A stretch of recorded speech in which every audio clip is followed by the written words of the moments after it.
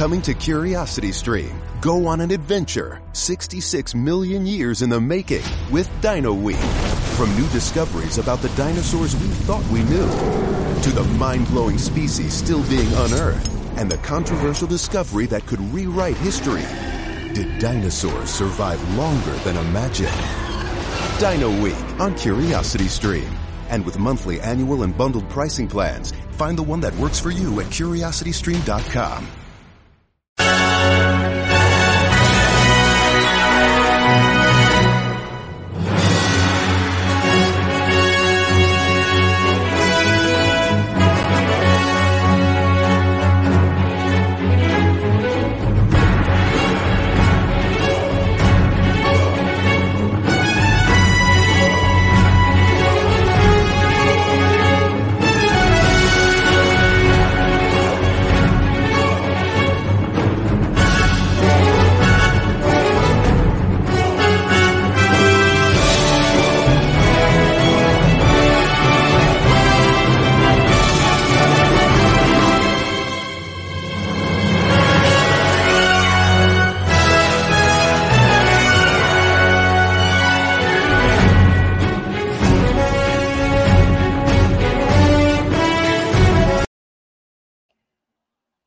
Hello, ladies and gentlemen, those in between and beyond. Welcome to the next edition of the Padawan Saga. It is I, forever, always been your host, Malik, the Jedi Smart, here to take you through another episode of the Clone Wars. Wait, you're not Char. What gave it away? Malik, how are you doing today, Malik? I'm doing great, thank you. As everybody can notice, Malik is filling in for Char. He was not able to make it tonight. Kind of ironic that we're talking about Boba when he's the biggest Boba stan. So if you follow Char J, give him a hard time for missing this episode because, you know, it's his favorite character. We're going over season 2, episode 20 through 22. And we'll talk a little bit of Book of Boba at the end. There'll be stuff that we bring in as well. Just call me Char's much more handsome variant. Yeah, absolutely. But let's get into it, guys. He never would have made it as Obi-Wan's Padawan, but you might make it as mine.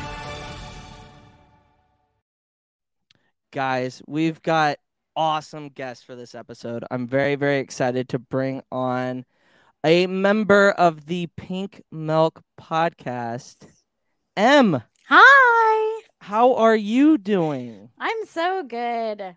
How are you? Oh, you know, I'm just peachy.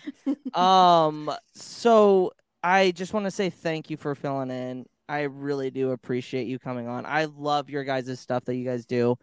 And I know you guys do a whole bunch, especially with the LGTB. I'm screwing this up. I'm LGBTQ plus. Yes. So I think that it's good that we're getting more representation out there because Star Wars is for everybody and it shouldn't be exclusive. So I appreciate you coming on. And thank you so much for having me. It's great to share this space with you guys. No, yeah, absolutely.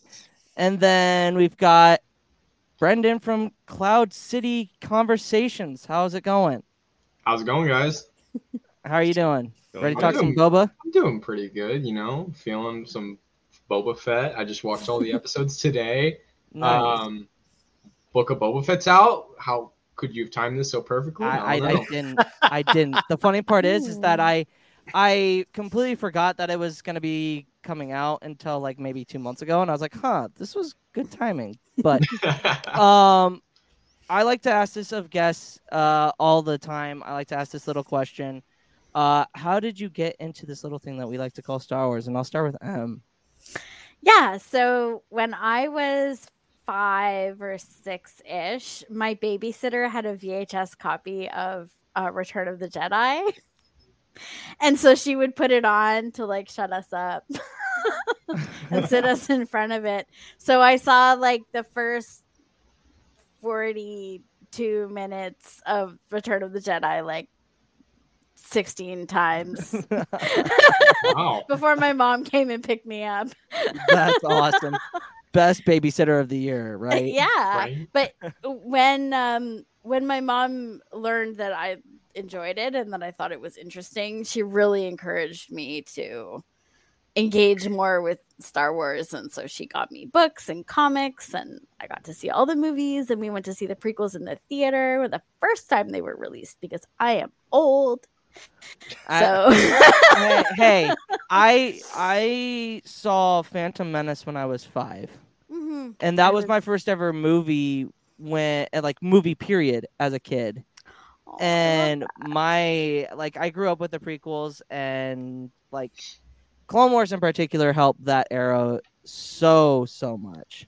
Truly. So those characters resonate for me, and I like the original trilogy, but like the prequel trilogy is what I grew up with, so that's kind of my favorite. So that's awesome. I love that. No, yeah, absolutely. Brendan, same question, my guy. So I ask this question to every single one of my guests that comes on. Well, there you go. This is people who listen to my podcast will know my story very well.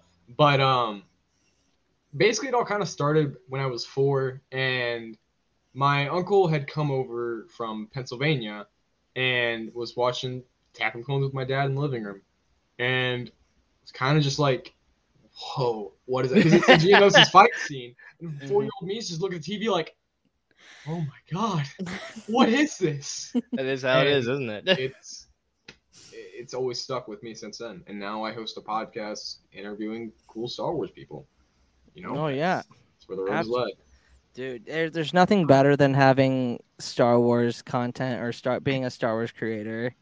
But like it's so awesome to just have like this big community of people that are like-minded, because like me as a kid, a lot of my friends that I see in person aren't big Star Wars fans. So I don't like when something new comes out.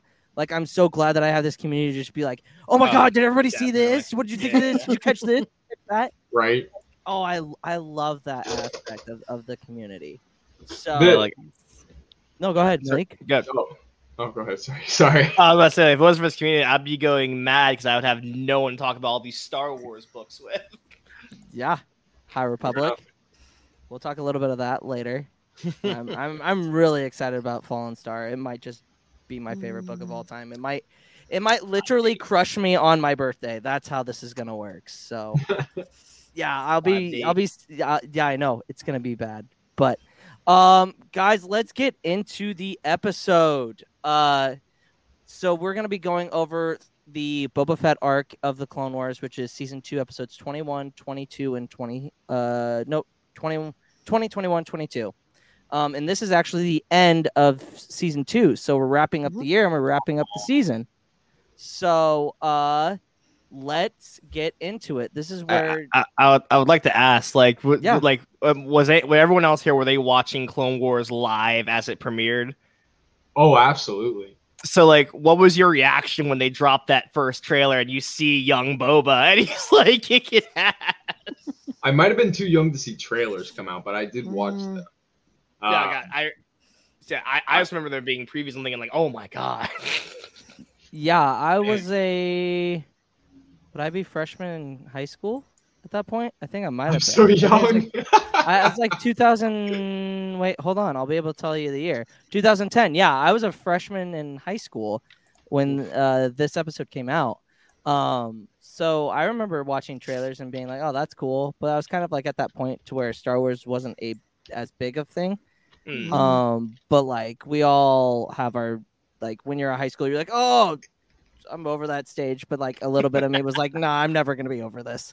This is just something that stuck with me." But no, that's I remember the little bit of the trailer, seeing Boba, and I was like, "Huh, that's an interesting take," because you don't really see any of the bounty hunters a ton in the Clone Wars, except for we had the bounty hunter episode in season 2. Yeah. And then I guess we do see a whole lot of bounty hunters throughout, but it's it's more or less just the Clone Wars aspect. But so usually Char J, go follow him on TikTok. He usually does the plot summary. Malik, do you want to do the plot summary? All right. I guess I got the water for this. All right. Let me pull it up real quick. All right. Let's see if I can do my Tom Kane here. Calm before the storm. A rare and welcome respite from endless battle awaits Jedi Knights Anakin Skywalker and Mace Windu as they travel through deep space aboard the Jedi cruiser Endurance. Preparing to rendezvous with the Republic frigate. Messed that up. The Jedi remain unaware of a deadly peril lying hidden in their midst. That was good. Gotta do that 2 more times, apparently. Yeah, apparently. I mean, if you're not up to it, we might have to flip-flop, but that's okay. So the first episode in this arc is called Death Trap. So like the first shots of this episode are of cadets, clone cadets. And so they all have, obviously, I think it's hilarious that they all have different like haircuts. Some of them are like bald, some of them have like the fade. And then it goes down the line, and we see a long-haired clone. I will also say, guys, like, feel free to like cut. If you have something to say, feel free to like cut us off at with all. angry eyes. Yeah. The angriest eyes. No, yeah. And we see Boba Fett. This is our second canon sighting of Boba Fett at this point throughout the entire canon canonical of Star Wars. I thought this was a really interesting take because even in Legends, I don't think we had a really big grasp on what Boba Fett was doing in Legends, right? You mean like around this time era? Yeah, around this time era. So to kind of see him like actually wanting to, like, because I really want, I'm not a big Legends person from what I remember, but like I never, canon-wise, we never really got anything up until the Clone Wars about what Boba Fett was doing during that time period. Right. If I'm not mistaken. You guys can correct me if I'm wrong. I believe you're correct. I mean, I don't know if I read very extensively through Legends, like books and properties that would have featured Boba Fett, because I was always more of, like, I was always reading all the Sith Lord stuff. Oh, okay. So you're the old Republic. Then. Yeah. And like, like bounty hunters were not really my thing back then. But yeah, so like I wouldn't, if he did appear, I wouldn't have really gravitated to his material. I did like Tales from Jabba's Palace, which described his escape from the Sarlacc. Ooh. But yeah. I think the closest I have in Legends to that era is probably it's the closest I have to the era, but I have the Han Solo Legends trilogy. I know he has like a role in that. As you see him, it's before A New Hope, and you like see him like interacting with Han. But like that's like the most I have on like Boba's early Legends like career. Oh yeah. So seeing Boba and like. He goes under the nickname Lucky, which I don't know if that's like a hint or a nod to something, but he sure does get lucky a lot in this damn episode in particular.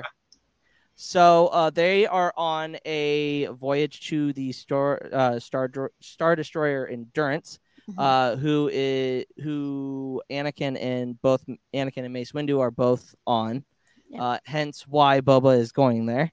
And like the interactions with these clones. Can we just talk about that for a little bit? It's a little uncomfortable because it's like, oh, like it's like school. They're training for war. Yeah. It's like they go down the hall in one of them and he goes, what he's talking about like the starting engines, and these kids are getting these. And I'm like they don't just only have to learn about the ships. They have to learn everything tactically.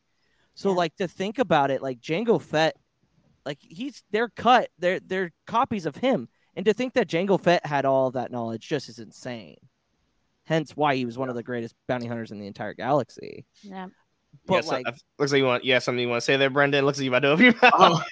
Yeah, I think it's also weird to think just in general about clones, like almost all the clones we see, like the adult clones, are still like 10 years old.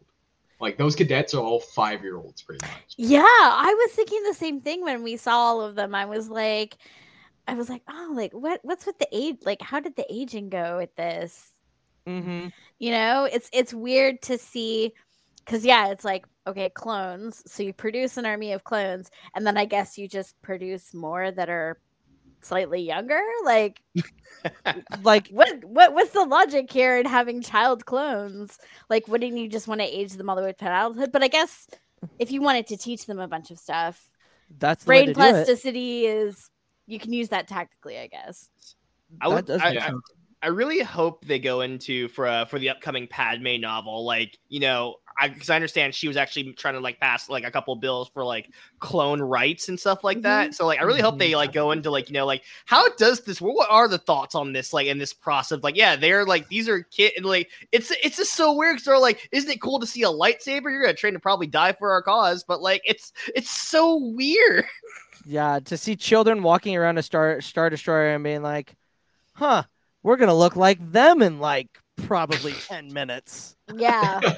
And it's like, I get that. Yeah, well, and I thought that they kind of touched upon it in Bad Batch a little bit when they go in the penultimate episode.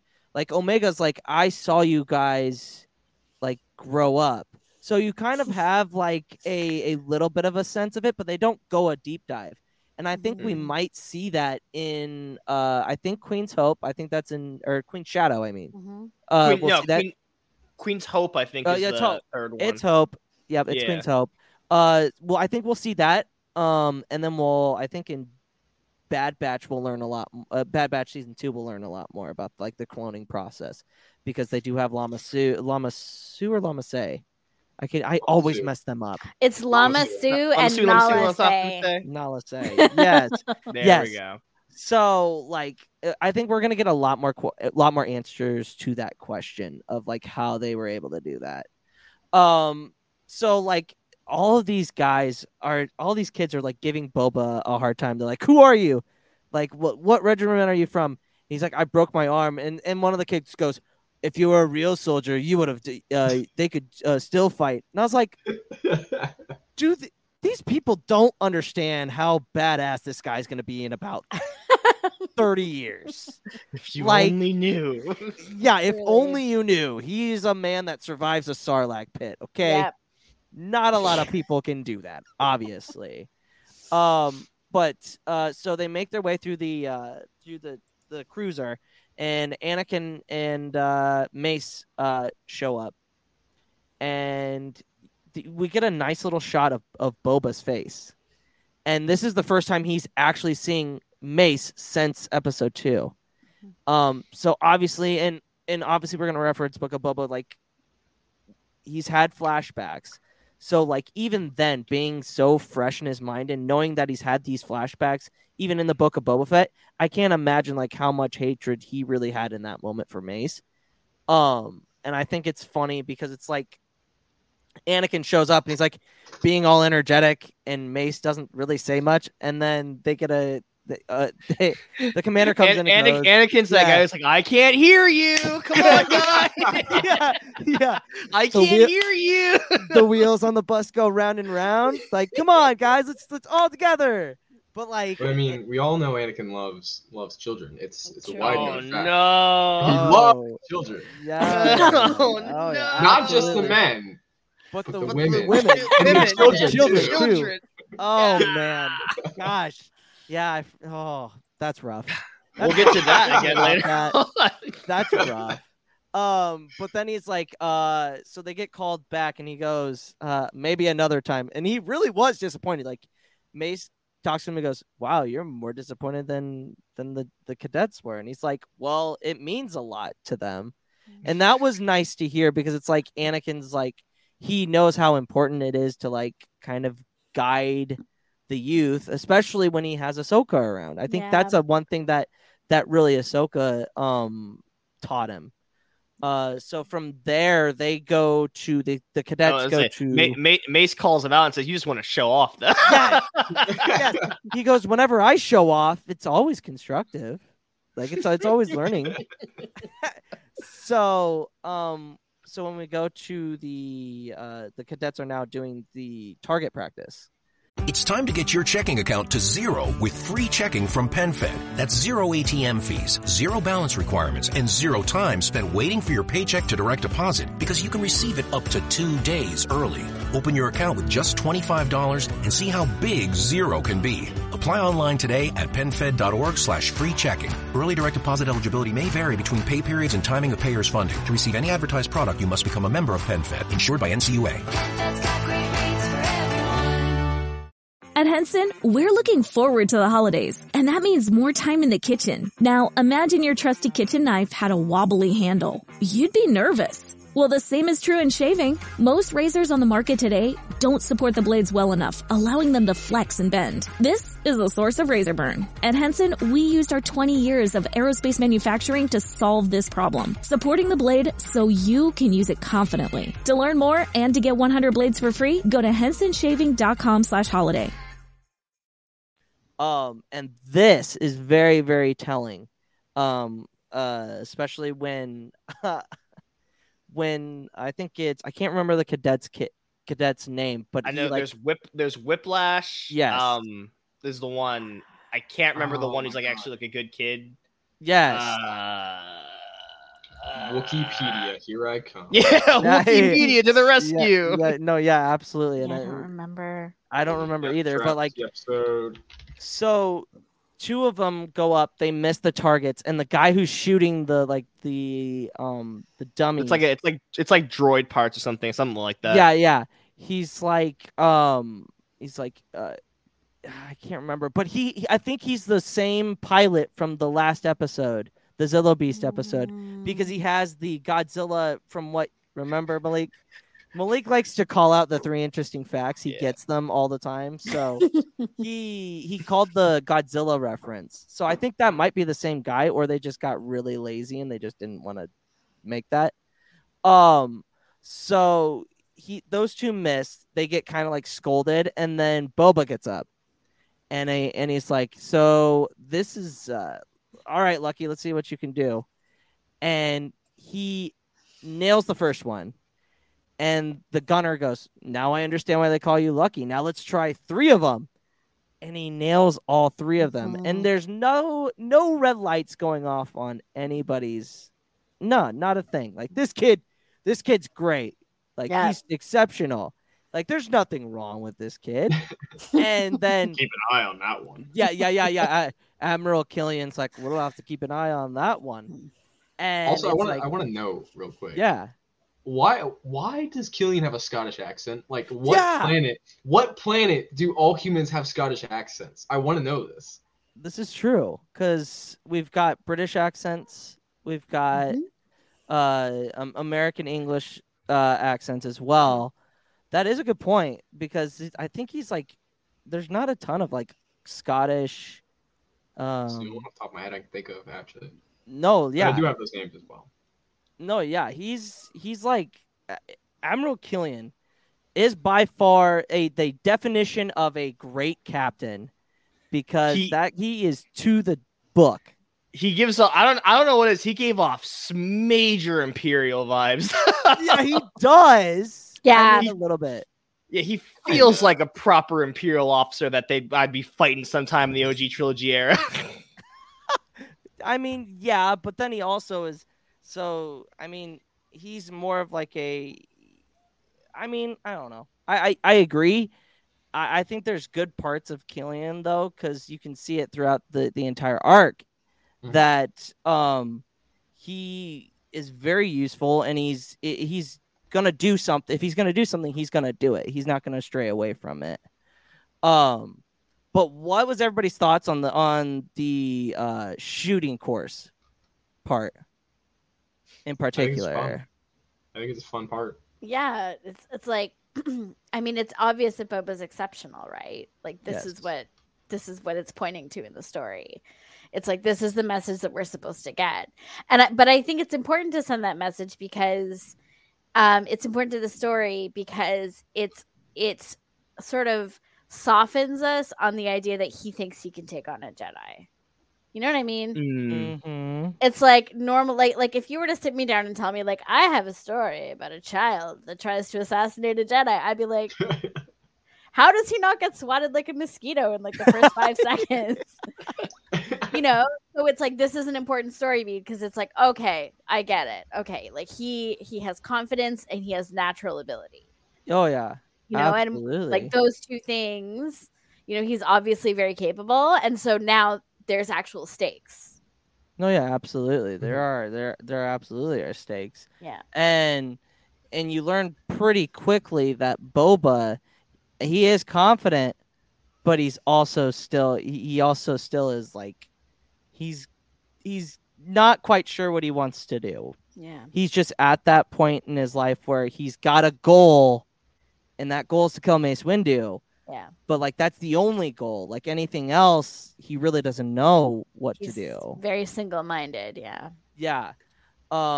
So the cadets. Let's say, Brendan, you got thoughts on the flight on the targeting sequence?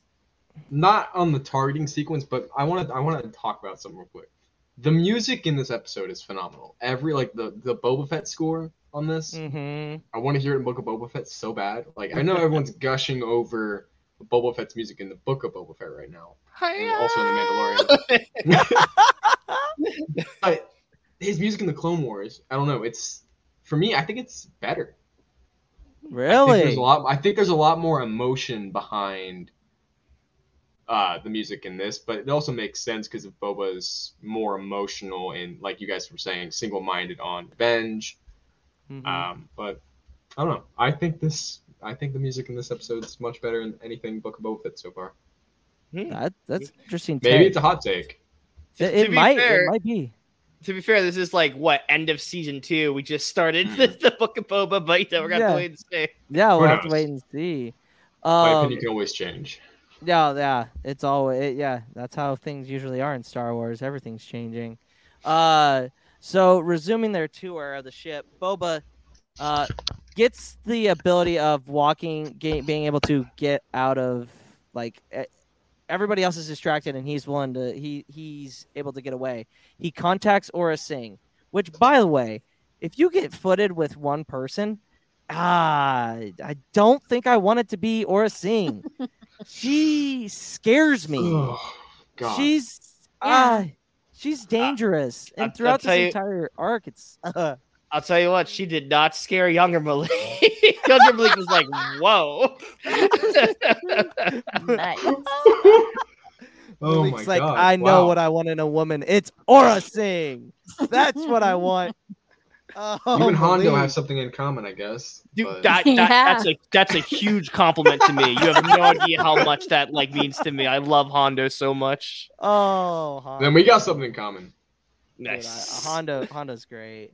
So he contacts. No, yeah, go ahead, Malik. I wish you could have seen me when I went to Galaxy's Edge because I forgot that Hondo is on Smuggler's Run. So like when I walk up to like the room where like you're about to get in the cockpit and I see Hondo on the monitor, I like, oh my God, it's Hondo! And like everyone's there just like just looking at me. I'm like, sorry. Oh my God. I will say one thing about Malik, and you'll learn this throughout the episode. If there's funny parts, Malik's laugh is the most infectious thing ever.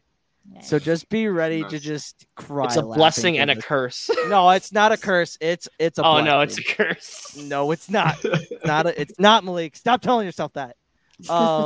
So Aura Singh ends up giving Boba directions to like schematics of the ship, which by the way, how the hell does that work? Like, is it just public knowledge? Well, she's an infiltrator, isn't she? Like, isn't that one of her skills? Like, she's known kind of for stealth, right? Mm-hmm. I guess that makes sense. But I was like, it's like the military. It's not like we can go in and hack everything. But then yet again, some of these things are common knowledge. So it just might be one of those cases where it's common knowledge of a schematic of a vendor.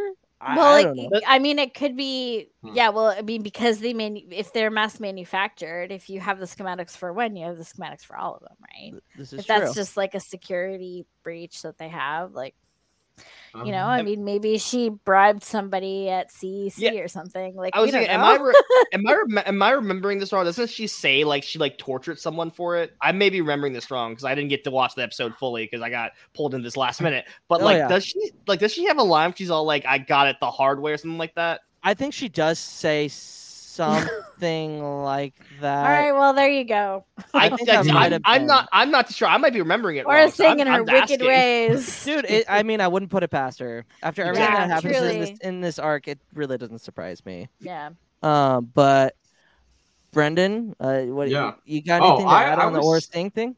I had some thoughts. I'm thinking maybe Boba got it from maybe since he's been on Camino the whole time, or like he grew up on Camino, so he's been around these vendors probably his entire life. These these aren't built on Camino, are they? No, they're built on Corellia, I believe. Yeah. That's a brain fart. Wow. Where everything is. I mean, that's where the Imperial Navy is built as well. I So play Empire War. I should know this. no, but like I think I was just like thrown off. I was like, okay, so everybody has everything, and then after hearing M say, well, she could have just gotten it from somebody else. I'm like, okay, yes, this is Star Wars. Nothing's impossible. So, Somehow. but yeah, somehow. Oh, okay. So, according to Wikipedia, the manufacturer of the Venator class Star Destroyers are the Kuat Drive Yards. Cool. Kuat. Kuat. What planet are they? Is that just the Kuat system then? Yep. Yeah. I would. Okay. I don't I should recognize know that this. name. I play Yeah. Empire at War. You can only build like flat capital ships on certain planets in Empire at War. Well, in the mod I play. Okay. Oh, I okay. play the. If you guys are big fans of strategy games, I recommend Empire at War. Get it on Steam. Get the Rise of Palpatine mod. It's my favorite mod. Oh, there you go. There you go. We're learning a lot. Nice. So Boba gets the location of Mace's quarters. He ends up running into 2 clone troopers, and they heckle him. I'm like, gosh, he gets heckled again. It's like, people, stop underestimating this kid. Stop it. Stop it. He almost craps a brick. He's like, we know what you are. He's like, you're lost. They're like, yes.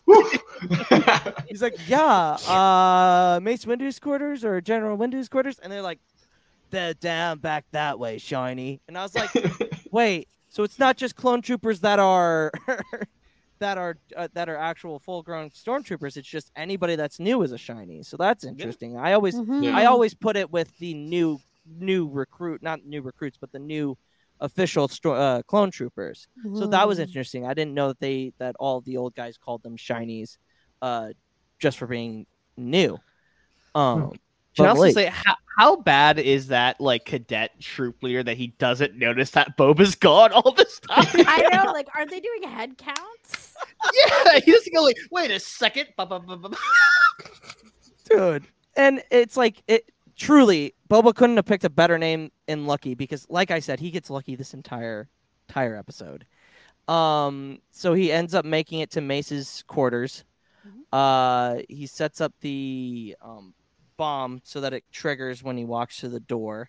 He leaves, he gets back with the group, and he immediately gets asked a question. And without fail, he answers the damn question.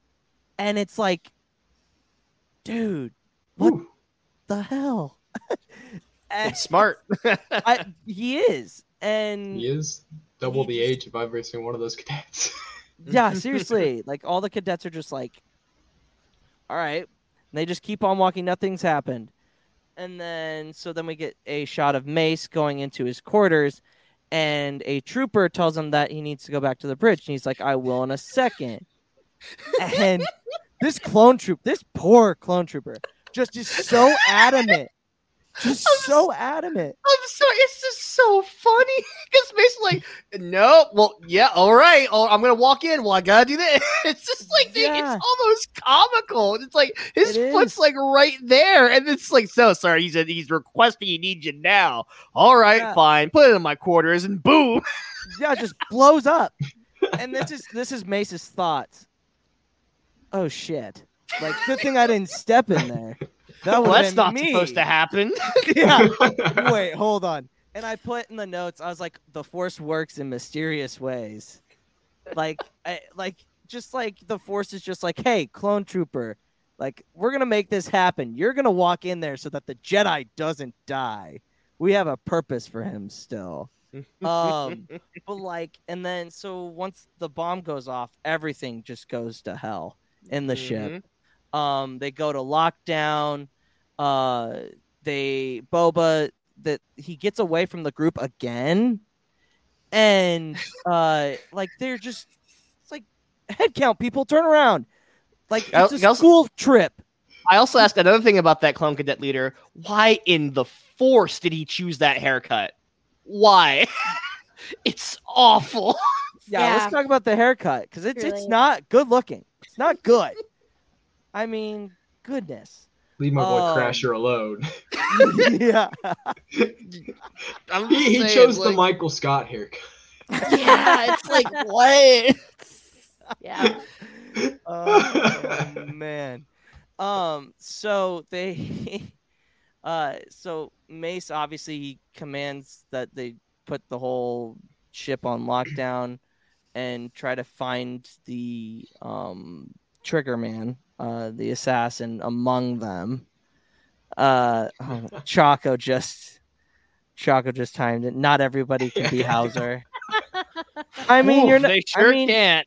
I mean, you're not wrong. Hauser is a good-looking clone. I cannot lie. Truly, yes. He's just got everything going on for him. He just does. So Boba with the group. Obviously, he finds out that no, he doesn't find out Mace is still alive. He goes to the reactor room first. Aura tells him to go to the reactor room and to obviously blow up the reactor. So he goes in there. He sneaks in. A clone trooper is like, "Hey, what are you doing in here?" He kind of plays off like, "Oh, I'm lost again." But then the trooper's like, "Okay, I'll get you to where you're supposed to be going." And Boba is like, he beats he takes the gun from the clone trooper. Yep. And he like has this moment where he's like, I can't kill. Like he says later on in the episode that they're not brother. He's not brothers with anybody. That's right. But this moment contradicts that so much, because if he didn't have any feeling about these clones, he wouldn't have stunned them. He would have straight up shot them. Thoughts on that? So I definitely think it's more Boba trying to force that onto himself. I think he really does care a lot. You see it again in this episode later when he's leaving the cadets. Mm-hmm. He's showing a lot of remorse while he's doing that. Yeah. And I think he's like one of those kids who's trying to be cold but really isn't cold. You know, that's what I think. I think that his youth also, like, I think that when you're younger, it's harder to commit to things. It's harder to like if you're committing to like killing somebody, you know, like he might just not feel ready for that either. Like it might be a sign of his youth and immaturity. Oh yeah. You know, he's not ready to do something that can't be undone and take the consequences. I always felt it's more so like for me, it's like he's looking to the eyes of his father. Like he's that's just my point. That's exactly. He's looking to the eyes, and in light of that, like that this is his father's legacy. Like he just not too long ago, he watched his father get decapitated. Could you then shoot your father's voice and face like point blank? Yeah. Like that, for me, like that was the moment why he couldn't pull the trigger, and that's why like he true. Like. Yeah, why? Like, I feel like we need to talk about that more. Like when we talk about clones, about like what it means to live communally with all of these people that are like a mirror image of you. You know, and how that affects you like emotionally to just be surrounded by these beings that have their own thoughts and feelings and their own experiences and are going to develop along a different path than you might, and might have a different temperament, and yet they look just like you. Like that must be such a mind fuck. That and like grieving would be like almost like nearly impossible to like process, because someone brought up Rex loses like all these brothers, but he can't, like he has to still look at all their faces, and he's it's a constant reminder. Like it's a very like uniquely dark situation.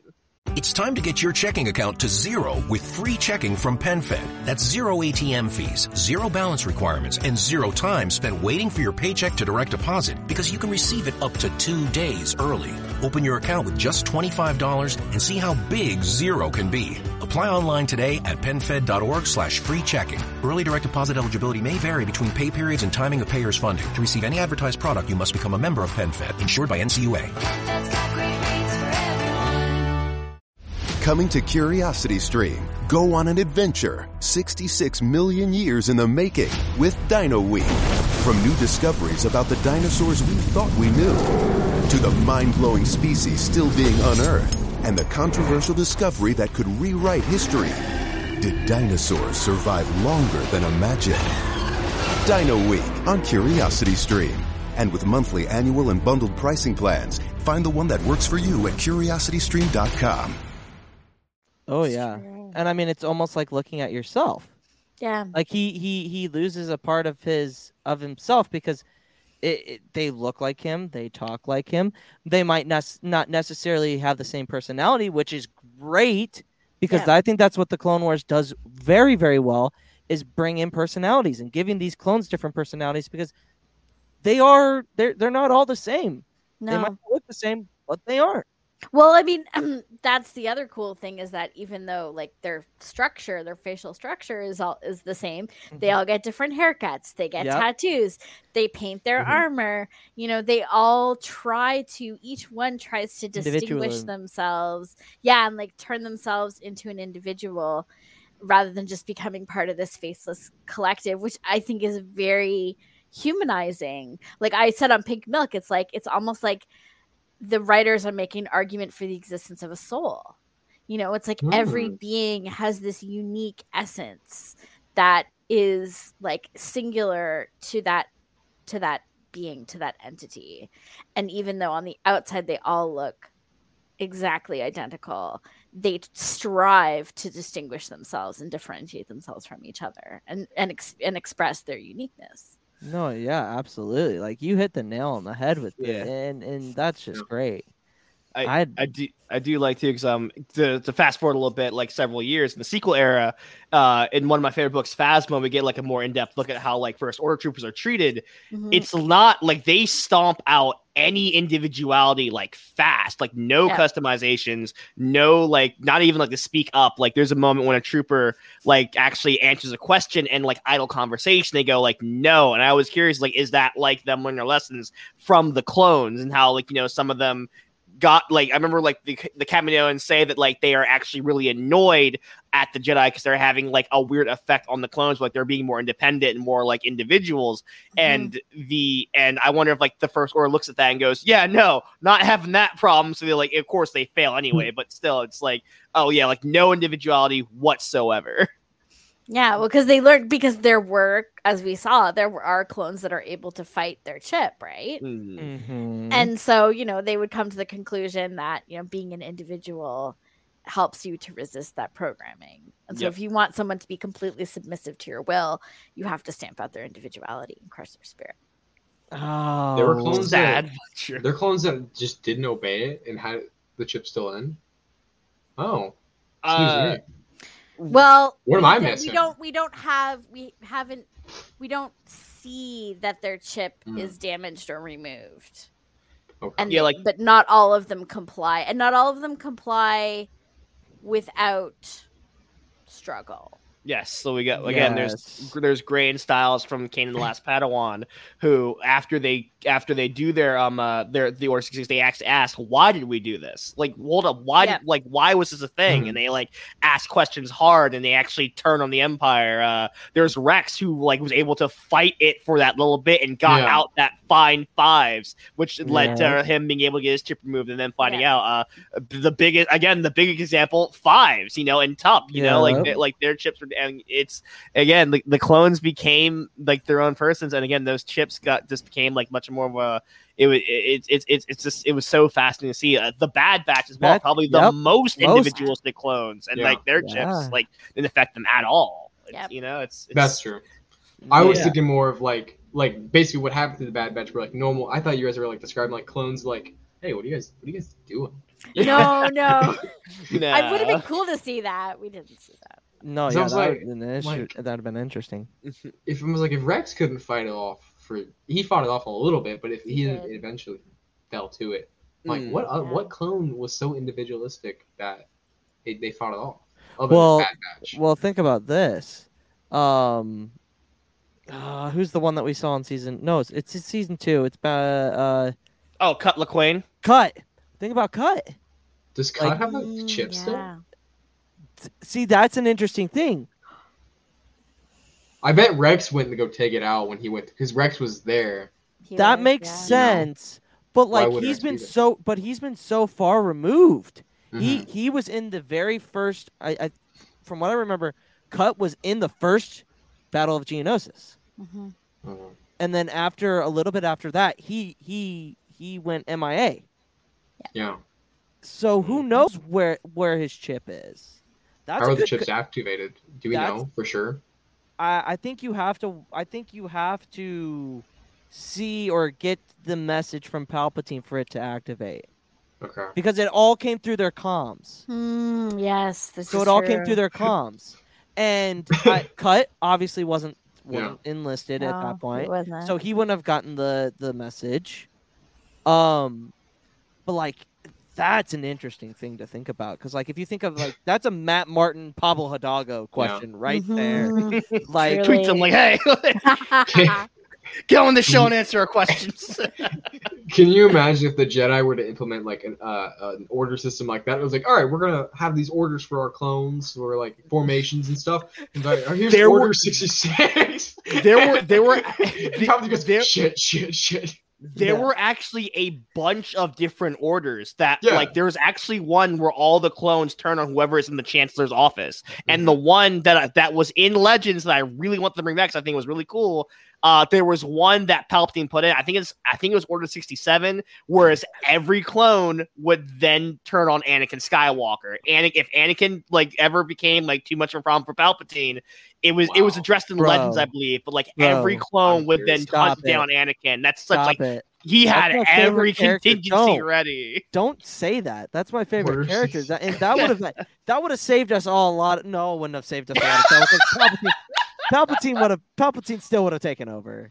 But He would have made Quinlan Made it Voss worse. his apprentice. oh Probably. my god, oh that hurts.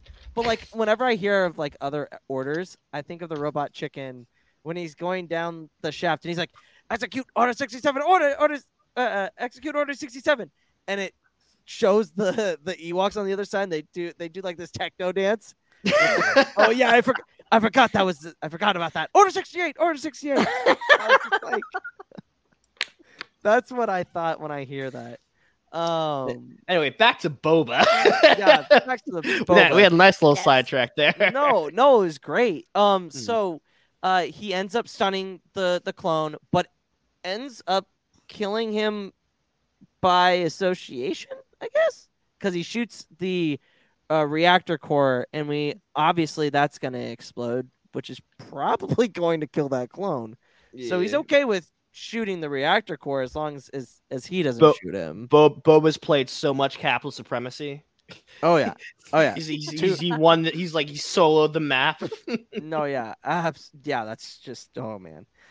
So the Jedi at this point are trying to figure out what's going on. Killian's told them all systems are down. We're pretty much floating in space and we're going down. And Anakin and Mace are like, you got to get out of here. And he goes, he literally says the most pirate thing, either pirate or shipton Sailor. captain. You're just a Sailor sailor. thing. A captain goes down with his ship. And I was like, I respect that. I respect that a lot. I'm with this guy. So he ends up convincing the Mace and Anakin to leave without him, and with two other clones and two other officers who come with. That they also stay. Yeah, I think Pons is one of them. Yeah. Yeah, Pons. I can't remember the other one. It's Pons. Just looks like it's Pons. So after Boba destroys the reactor core, he makes it up with the cadets. No questions asked at all. Gets in the pod, they jettison, and like their pod ends up not meeting up with the rest of them. So they're like, oh well, we've got to figure this out. And then all of a sudden we hear the sound, what is it? What's the word I'm looking for? Familiar. There we go. See, words are hard, guys. Math is hard and words are hard. But we hear the familiar sound of the fire spray. And we end up seeing the fire spray docking with the escape pod. We see it. The doors open, and Aura Singh comes out and says, "Look what we've got here." Bosk is also there, and I think this is the first time we see Bosk. Oh my guy. Yeah, Bosk. This is the first canon sighting of Bosk. If I'm pretty sure at this point. So it's revealed to the cadets that Boba is Boba Fett, and he's not lucky. All of the clone cadets are obviously upset, and they call him a traitor. And that cuts a lot deeper than it really shows with Boba, because you can see that remorse again. Mm-hmm. And he like you said, it's the immaturity, and he struggles with it, but it's also like a natural thing to be a kid. And if you're not committed to something, it's so hard to try to force yourself to do it. And you can really see that throughout the entire arc, but especially in this first episode, because he doesn't decide to shoot the clone, and he doesn't he's hesitant to kill the cadets. Yeah. Anybody else's thoughts on the cadets having that conversation even after they get let go into space, and how they talk about Boba and how he's a traitor? Open floor. Who wants to go? Overall, I will stand by this opinion. I don't think Boba is evil. Like, he's always portrayed as a villain and an antagonist, but I think in the overall like morality, he's morally questionable, but he's not evil, you know? Like, he is still human, you know? He's not this, I don't know. I think in the Book of Boba Fett's doing a really good job at that too. Because he's like, we're going to rule with respect. We're going to rule, we're not going to rule with fear. We're not going to torture. We're not going to murder, you know? Like, I don't think Boba is a bad guy. I will stand by that opinion. I see that. Wrong, obviously. I see that. But, yeah. Em, your thoughts? Yeah, I feel like, I mean, the thing is, telling the story of Boba, it's like, there's a lot of conflict because he does do some bad things. And so if you're going to tell his backstory, but you know that like the audience wants to see him as a hero, you have to sort of show things that will justify his character arc, right? Mm-hmm. And it's like, so what are his motivations to do bad things in his life and then find redemption? So this is kind of, this backstory is sort of like planting the seed. You know, you see his conflict. Like, this is what we've been talking about through this whole thing, is like, he's conflicted. He's not fully committed to murdering people, even when it will attain his ends. And yet he has this singular focus on avenging his father, which, if it went the way he wanted it to, would result in the assassination of a Jedi. Right? Yep. So I feel like they hit some good like story beats in sort of giving him this believable, like you empathize with him, but he also has rational, like understandable reasons for doing things where you're like, maybe that's not the best choice, you know, but you can see why he's doing it. Gotcha. Yeah, no, I couldn't agree more. And I mean, he even mutters an apology to the cadets as he leaves. Yeah. So I mean, there are times where Boba is not morally, he doesn't make the right decision, but like, he does struggle throughout this entire arc. Yeah. The cadet leader, again, worst teacher, worst cadet leader in the entire Clone Wars. Like, he loses his cadets. He doesn't do head counts. He gets the Jedi to look for the pod because we've lost one. Man, great To be job. fair, the cadets didn't notice he was gone either. This is true. Fair. Is true. Well, they're told to just like pay attention, listen. I can see them not noticing because their job is to pay attention to their leader and just keep aware of the ship. No, yeah. And Anakin and Mace end up finding them, and Admiral Killian back on the Endurance tries to land a badly damaged ship, and that's where we're left off to the next episode. It's called R2 Come Home, and let me tell you, if you guys know me, you'll know R2-D2 is my boy. I love R2. If I could choose a droid to be my companion, it would be R2. And this episode just like confirms it. Like he's the GOAT. He is by far the GOAT. I want BB-90. Ooh, that's a good one too. She's seen the BD1. Anyway. BD1. Oh my gosh, BD1. BD's great. Yeah, BD1. Oh man. Jedi Fallen Order. Cutest droid ever. Oh yeah, absolutely. He really is. He's the cutest thing. Like every time he's on screen, he's the cutest thing on screen. Right? So, he's just like a puppy. He's a lost little puppy. Oh god, I love him so much. No, It yeah, saves me from absolutely. Vader. Yeah. I crapped a brick when Vader grabs him. Like, oh no! Not BD. Come on. For me, I love myself a good old fashioned war criminal. I love Chopper. I forgot about Chopper. He's killed so many people. Chopper's just like that redheaded stepchild. He's just gonna do whatever he wants. Like he's not gonna listen to mom and dad.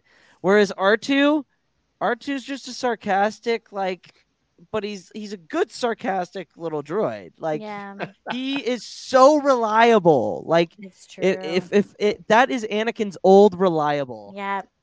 And he's one of the most loyal droids in the galaxy. And the fact that he has seen everything from the entire saga just blows my freaking mind. Like he's never had his mind wiped. Not ever. I like that no one ever trusts R2 besides whoever owns him. I know!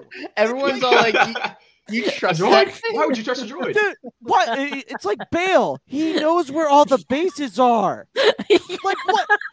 We can't... Like, what are we doing here? Talk to the droid!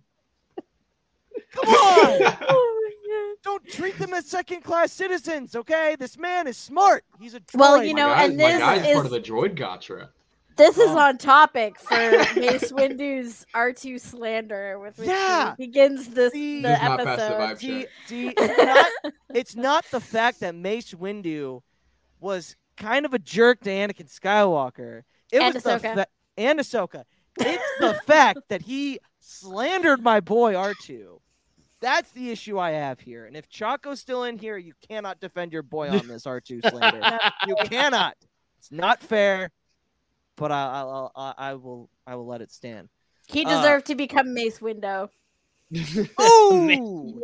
And he remained Mace Windu because he is not alive. Yes. Can we just put a nail in the coffin for that one? Please, for the love of God. If he shows up in Book of Boba, I'm just going to shut off the TV. I'm going to walk outside, and I'm going to scream, Mace Windu! Just die already! Mace Windu, that's so funny! Oh my god. That's what we call him on Pig Milk. That's so good. We do love Mace Windu. That's great. Mace Windu. Oh my god. Citizen this. Yeah. Uh-huh. You've done your job, citizen. And it's like, screw you. I don't need that. This was actually a great test. Really? No, do people just like Mace Windu because it's Samuel L. Jackson? Because like Mace Okay. Windu, and everywhere he's in, he's just not a likable character. It's just everyone likes and Samuel the purple Jackson. lightsaber and the And purple the lightsaber. lightsaber. I do love my purple lightsaber. I'm not gonna go that far. He has some like redeemable moments, like he's great in the Ryloth arc. The Xylo Beast arc, he's fantastic. Yeah, I would agree. I mean, he's not like all the time like a jerk. Oh, No, he was yeah. really funny in season 7, where he's like, "I've killed thousands of you. You can all surrender." that was funny. It's time to get your checking account to zero with free checking from PenFed. That's zero ATM fees, zero balance requirements, and zero time spent waiting for your paycheck to direct deposit because you can receive it up to 2 days early. Open your account with just $25 and see how big zero can be. Apply online today at PenFed.org/free checking. Early direct deposit eligibility may vary between pay periods and timing of payers' funding. To receive any advertised product, you must become a member of PenFed, insured by NCUA. How long was Neil Armstrong actually on the moon? When did Europe start speaking English? Did Marco Polo really go to China? CuriosityStream is the streaming service for all things history, plus science, wildlife, and more. What's the real story behind the Mona Lisa? We've got that. What caused the collapse of Rome? We know. Where did we find mankind's earliest ancestor? Come find out.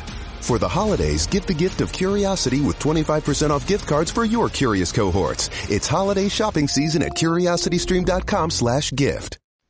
He does have some redeeming qualities. Sometimes I'm kind of with M on this one because like it's not my favorite character, but I Well, do you're understand. first off, you're an Anakin fan, so of course you're not gonna like Mace Windu. Hey, if you didn't understand my TikTok of Anakin stans saying that there's nothing wrong, there's a difference between me and an Anakin stan. But I said you're an Anakin fanboy. Of course you're not gonna like Mace Windu. Okay, but I don't hate them as much as the other Anakin fans do.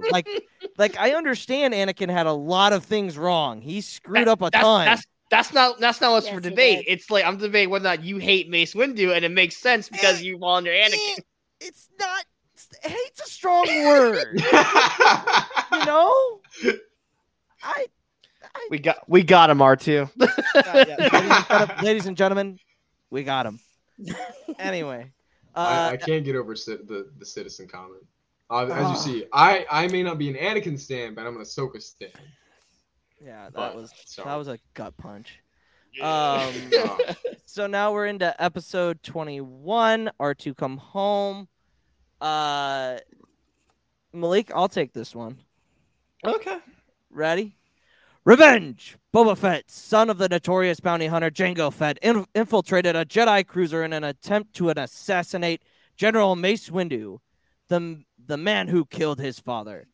After a near miss at Windu's quarters, Boba was forced to destroy the cruiser and escape with the help of notorious bounty hunter Aura Singh. Now, having lost contact with Admiral Killian when his doomed starship crashed, the Jedi searched for survivors with aid of a Republic rescue ship. Whew. Disrespect the Bosk in that intro. Hey, that's what. Yeah, I'm mad at Tom Kane. Okay, all right, okay. Don't take it out on me. I'm just reading what is in front of me. I'm not hating the messenger. Don't worry. Okay, good. All right. So we get an awesome shot of the down Venator before, like when he's talking, and it's very reminiscent of obviously what happens in season 7, like the down Venator there. Like, I'm full on Republic. Like, if I could choose a faction, it'd be the Republic, because their ships look cooler, they're more effective. Stop with the First Order. Stop it. Anyway, I mean, they're a lot more expensive, but like with money comes better stuff. Sometimes, not all the time, but like the Jedi cruisers are cool. The Jedi ships, the starfighters are cool. The Arc 170s, just like everything looks more slick and cool. Whereas like the Rebellion and the Empire, the Empire is very uniform.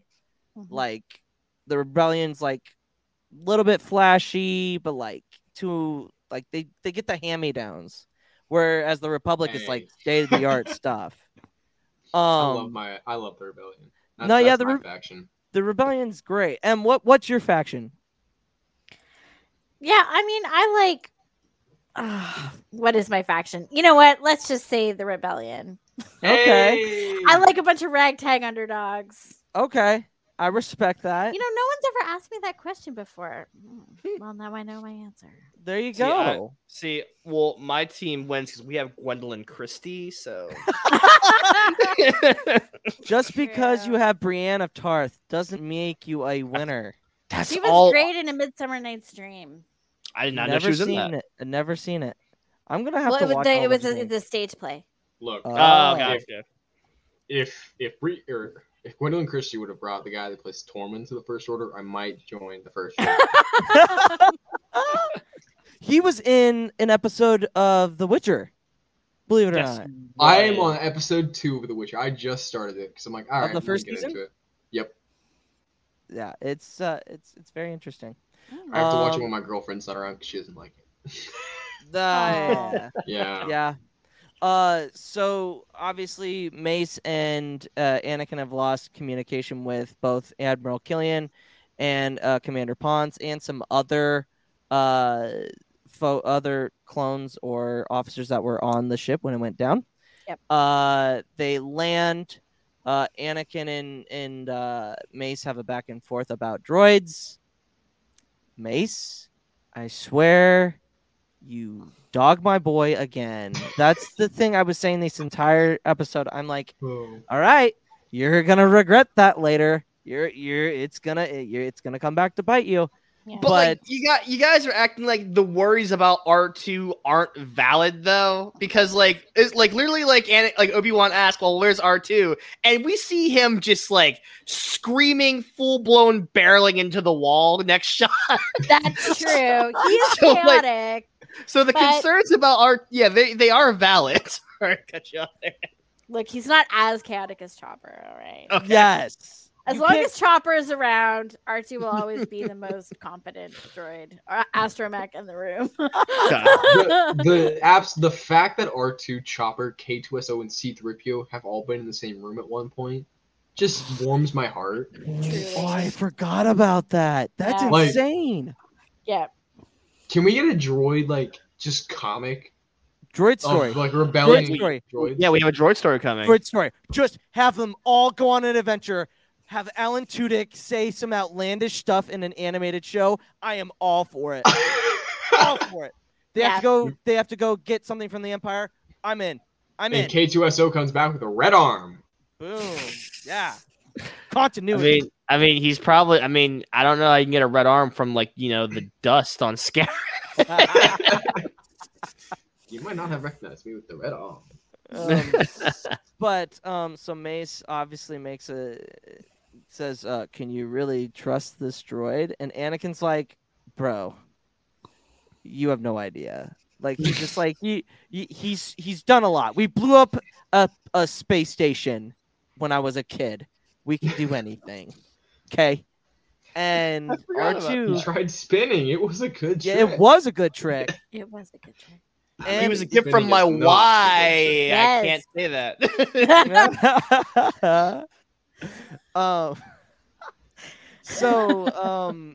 Mason and Anakin have very different philosophies when it comes to their astromechs. Mace is very much like, all right, do this, do that. Tell me what you get.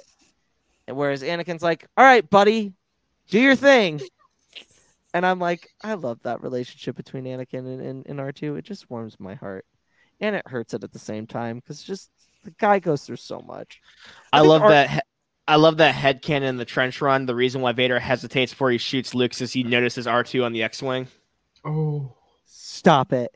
Stop it. Oh, You're gonna make hey. it lie. It's like we're in Spain, but the S is silent. Yeah. What were your guys' thoughts on the R2 Anakin R8 scenario with Mace? Well, I already said. I mean, Mace just looks like a real jerk. Like, yeah. I mean, and And also, I mean, like we have the sort of the meta conversation about the treatment of droids in Star Wars, right? Mm-hmm. About how they have these personalities and they seem to be relatively sentient or sapient, and yet they're just disposable objects, right? So it's like this tension between, do these creatures, do they have the right to like self-determination? Oh my god, I'm getting all like L3 on everybody. I love this. Revolution. but I mean, I think sometimes in stories where you have this dilemma of self-aware creatures that are indentured, the most comforting way we can see of resolving that, aside from breaking their oppression and liberating them, is to see them as part of a friendship, or to see them find a lot of pleasure in companionship and in service. It's like that's R2, right? It's like he is unfailingly loyal and he is effective, and like he's just, you can always count on him to like do what needs to be done, or to get it done, or to be creative, and solve a problem for you. And he's so, and he and Anakin have this great friendship. They have this great relationship. And so it's like, as a viewer, you feel good about that, because it's like, okay, like R2, he is indentured, but he is happily so, because he has friendship, he has belonging, right? And then you contrast that with Mace's, with Mace using this astromech as a tool and not acknowledging that there's a possibility of having some kind of companionship there. And you're like, like this guy sucks. He should get thrown out a window.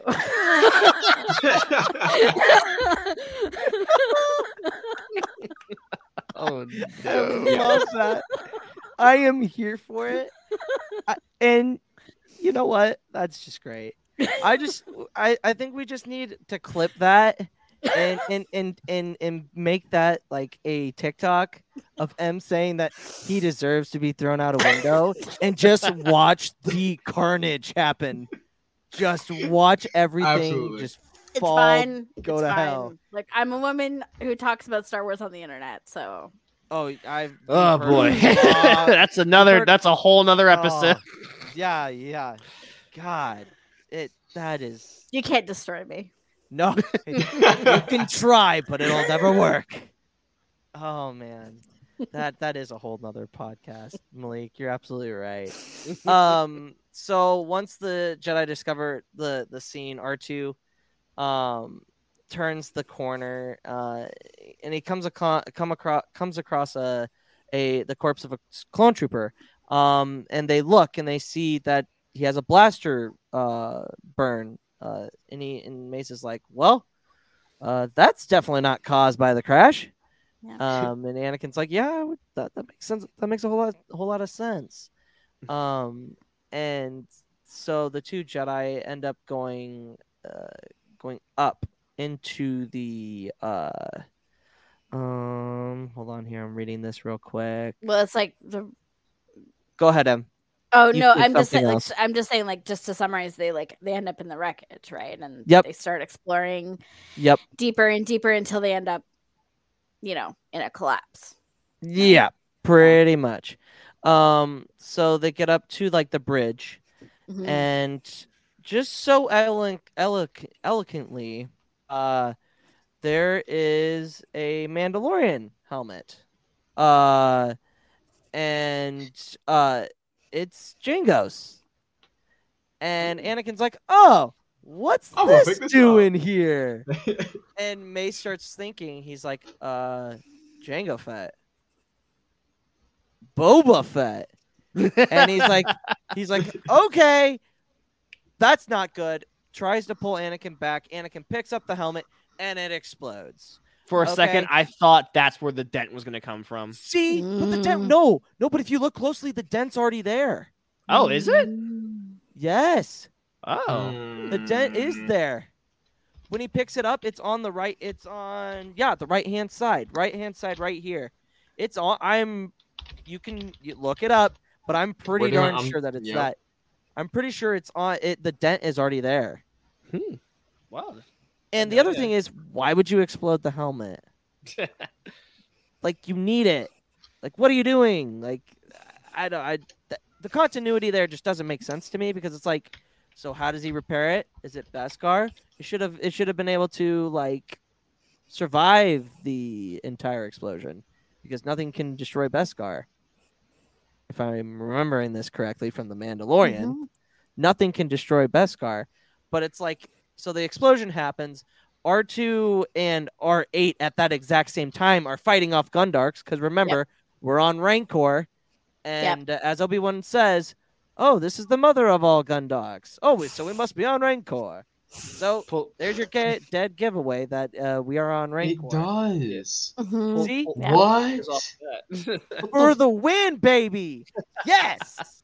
What is this monstrosity? I know, right?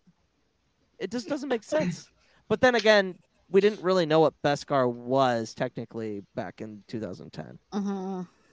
Because there wasn't any explanation. You might correct me if I'm wrong, but like in the Old Republic, the Mandalorian armor wasn't really done a deep dive on, correct? That's correct, yes. Okay, so like it was just armor. They didn't know exactly what it was, and it makes sense. But it doesn't make sense. Yeah, but Beskar is like a mid-era development for Mandalorians. Okay, I thought so.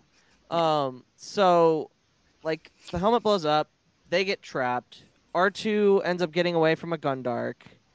R8 is not very fortunate to get away from a Gundark. R.I.P. R8. R2 is a superior droid. I will not be taking any questions. Mace Windu, you can suck it. The droid died intentionally to get away from Windu. Changed my mind. Oh, that's a hot take. That is a hot take.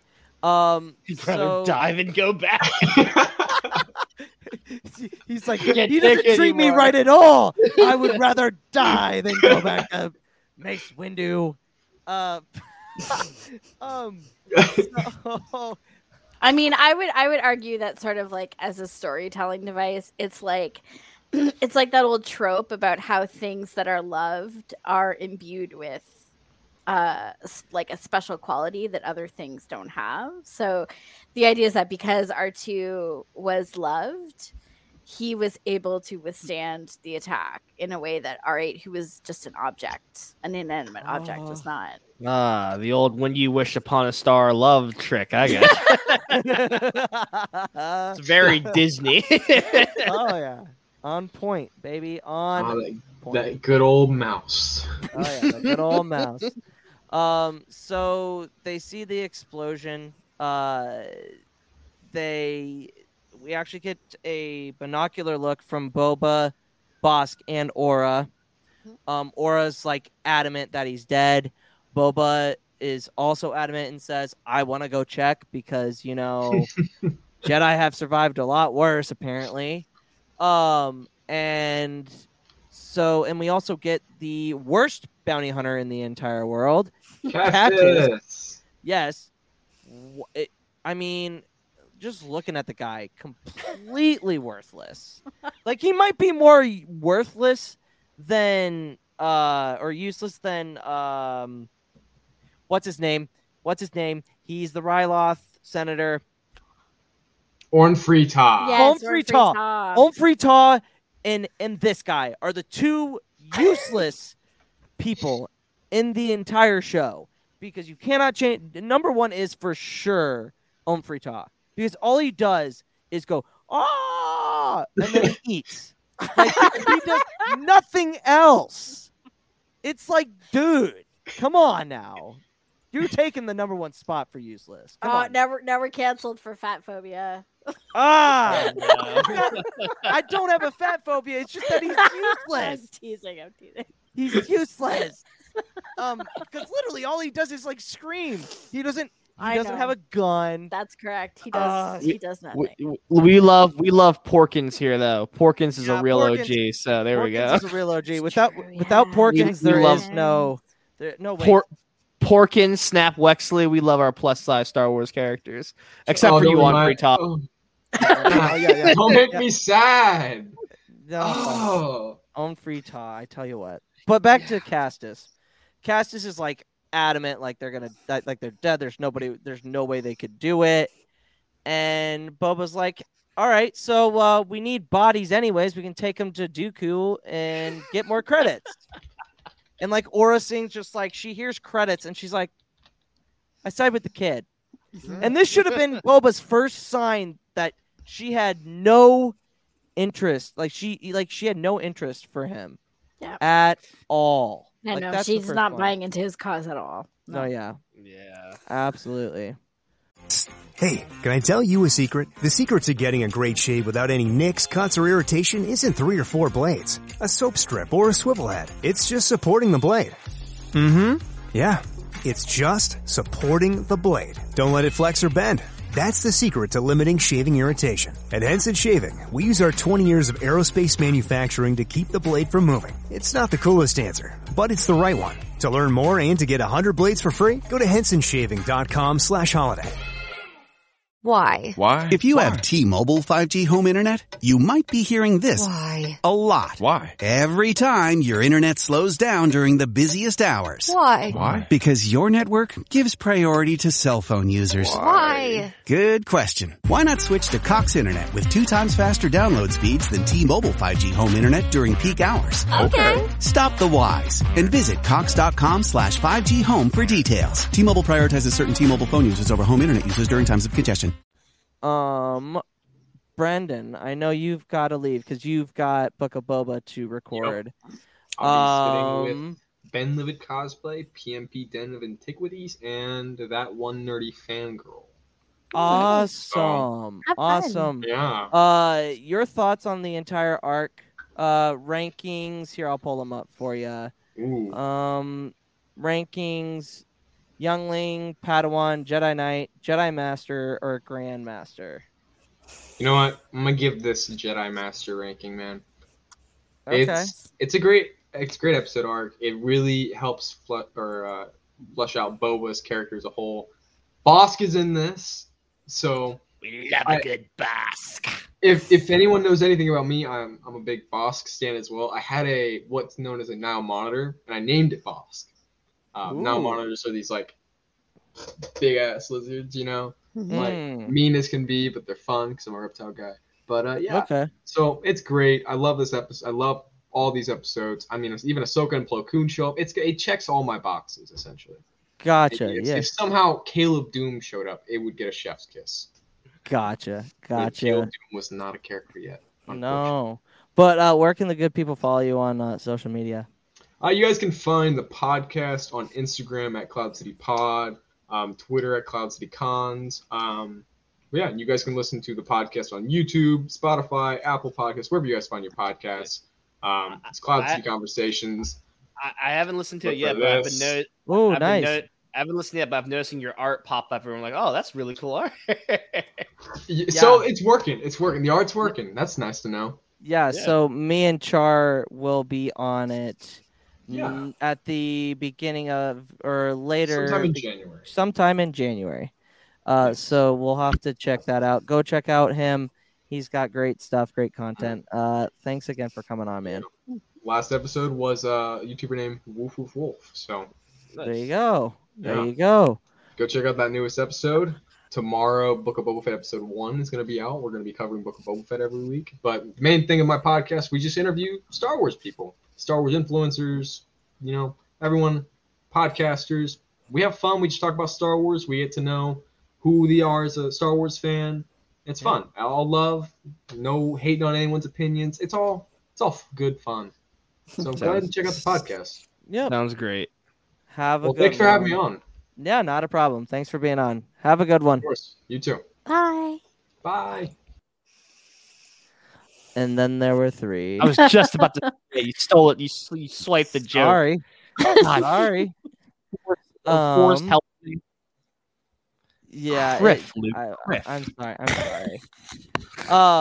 But like I was saying, Castus is like he's so useless. It's okay because he's not going to be around for much longer. Yeah, I know. Spoiler alert. And that was the best part. I don't like seeing people die, but that was satisfying. What's Castus's race? Klaatuan, right? Yes, that's right. Yes. Yeah. Mm-hmm. Yeah, he just looks like a dog face with bad teeth. Yeah, I mean, he looks like he straight up looks like a bulldog with like a hunchback body. Yep. That's how we could describe him. But like Boba says, hey, we can take their heads to Count Dooku, and Aura Singh's like, oh, okay, that's a good idea. I like money, and like I was saying, that should have been Boba's first red flag, but he's been so used to like being Aura's like Aura being there for him, in quotation. But so she's like, well, if we've killed Skywalker too, he'll bring another. He'll give us more money for that. And then they leave Bosk, who is probably the most competent behind Aura behind. Why do you leave him behind? He is the hunter. Well, they leave Bosk with the prisoners, like the high value targets. I kind of get that. I just don't. I understand it, but like you would think, hey, let's use the hunter, the Trandoshan, to make sure things are like he can climb, he can do other things, he doesn't complain. Just leave Castus with them. But then again, he's kind of incompetent, so I get it. I don't hate all Star Wars characters, but him and Own Freetar don't get me going because it'll never stop. So R2 realizes that the Jedi are in danger. Oh, also, we now know that there's hostages. Admiral Killian is alive, Pons is alive, and one other soldier is also alive as well. Forgot to mention that. But R2 realizes that the Jedi may be in danger. He heads to the bridge, finds Mace and Anakin unconscious. And they're both trapped under the rubble because Mace decided to not warn Anakin. Hot take, maybe not. Yeah, I think it's gonna be a theme in their relationship. Yeah. Not being able to trust each other is a hard thing. So R2 being useful, Mace Windu, he tries to move the rubble, and it doesn't work. Anakin warns him that he shouldn't be doing that, and instead instructs him to get to the starfighters and to get a message back to the Jedi Council. R2 goes down, leaves the bridge, and sees that the bounty hunters are coming. And again, R2 is the best droid. You cannot change my mind. He literally throws a bomb at one point down the shaft. And I'm like, Mace Windu, Trek #1 knows how to throw explosives. My guy can do a lot. And like Castus at this point, like there's a door that gets thrown down by R2. Like it's almost comical how these bounty hunters just don't get up there. Malik, you're muted. I think one of my favorite things I've ever seen about I think one of my favorite things I've ever seen posted about Star Wars is, man, Star Wars would be much shorter if the bad guys didn't have sockets that were R2-D2 accessible. This is true. Very true. So he ends up they push on through. He drops so he doesn't drop a bomb, he drops a grenade, and like the bounty hunters finally just like, nope, we're done. We're getting out of here. There's no way somebody's and like Aura's like, we're gonna make sure we're gonna bring the fire spray or slave one at one point, but we're going to like bombard it. We're going to call it the fire spray because that's what it's called. And to destroy, to make sure that the Jedi are really dead. R2 then proceeds to get to the starfighter, and everything's gonna be okay. They're gonna get rescued. Nope. Here comes a Gundark. Of course. Rancor. Gundark. And he fights it off. He does use the oil, which was interesting because I thought it would have slipped, but he uses that as a distraction to then get close to the starfighter and shoot a socket at the plunger, like what's it called? I'm looking for the word. I'm struggling. Again, words are hard. A suction device or something. Yeah, suction device.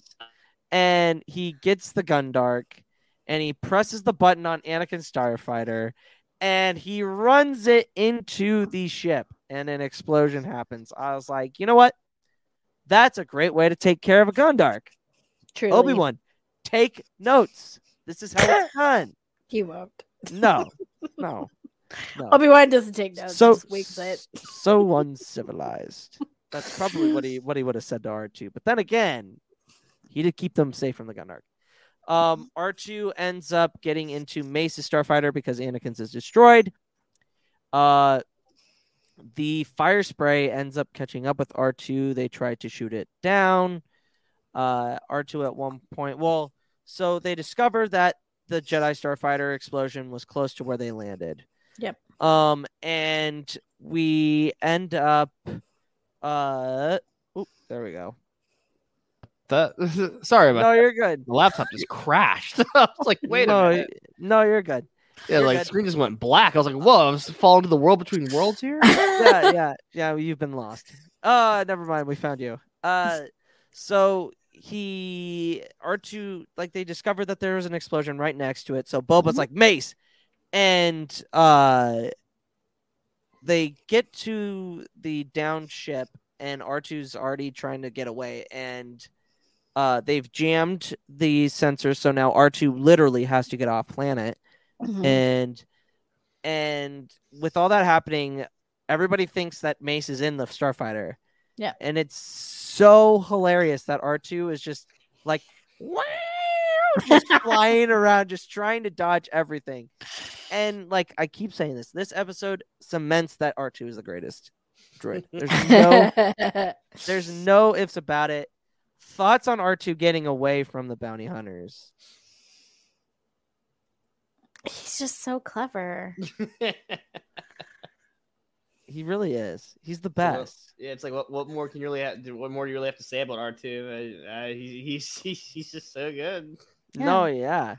And Windu, again, as the rubble is getting closer and doing things, he tries to use the Force on the rubble, and it keeps coming down. Anakin's like, I've already tried that. Let's not do that. And Mace is like, your astromech better come through. And then at one point they actually see R2 flying with the fire spray behind him, and he's like, I thought you told him to call. And Anakin's like, I don't know what he's doing. He's doing what I'm telling him to do. Yeah. And they get into space. He ends up, so the two hyperspace rings are there, and they have to choose which one he's going to go to. Yep. He ends up going to the other one that doesn't get shot down. He escapes. Boba's enraged because he thought he had Windu and he didn't. And it causes them to retreat. They leave. They don't even come back, which is kind of funny, but makes a lot of sense. R2 makes it to Coruscant, comes down, and this is the best scene of the whole episode. R2 comes flying through, just down the steps. All the Jedi are going through their plans. They look up, they see R2 tumbling down the stairs, gets up, gets into a fight with the other astromech, and Ahsoka's like, R2, what are you doing? And I can just imagine R2 being Ryan Reynolds.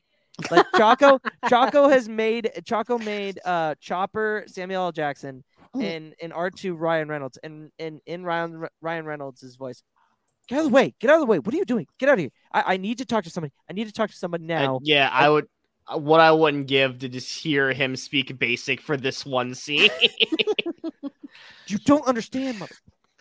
Profanity after profanity after profanity. Yeah. I'm trying to help.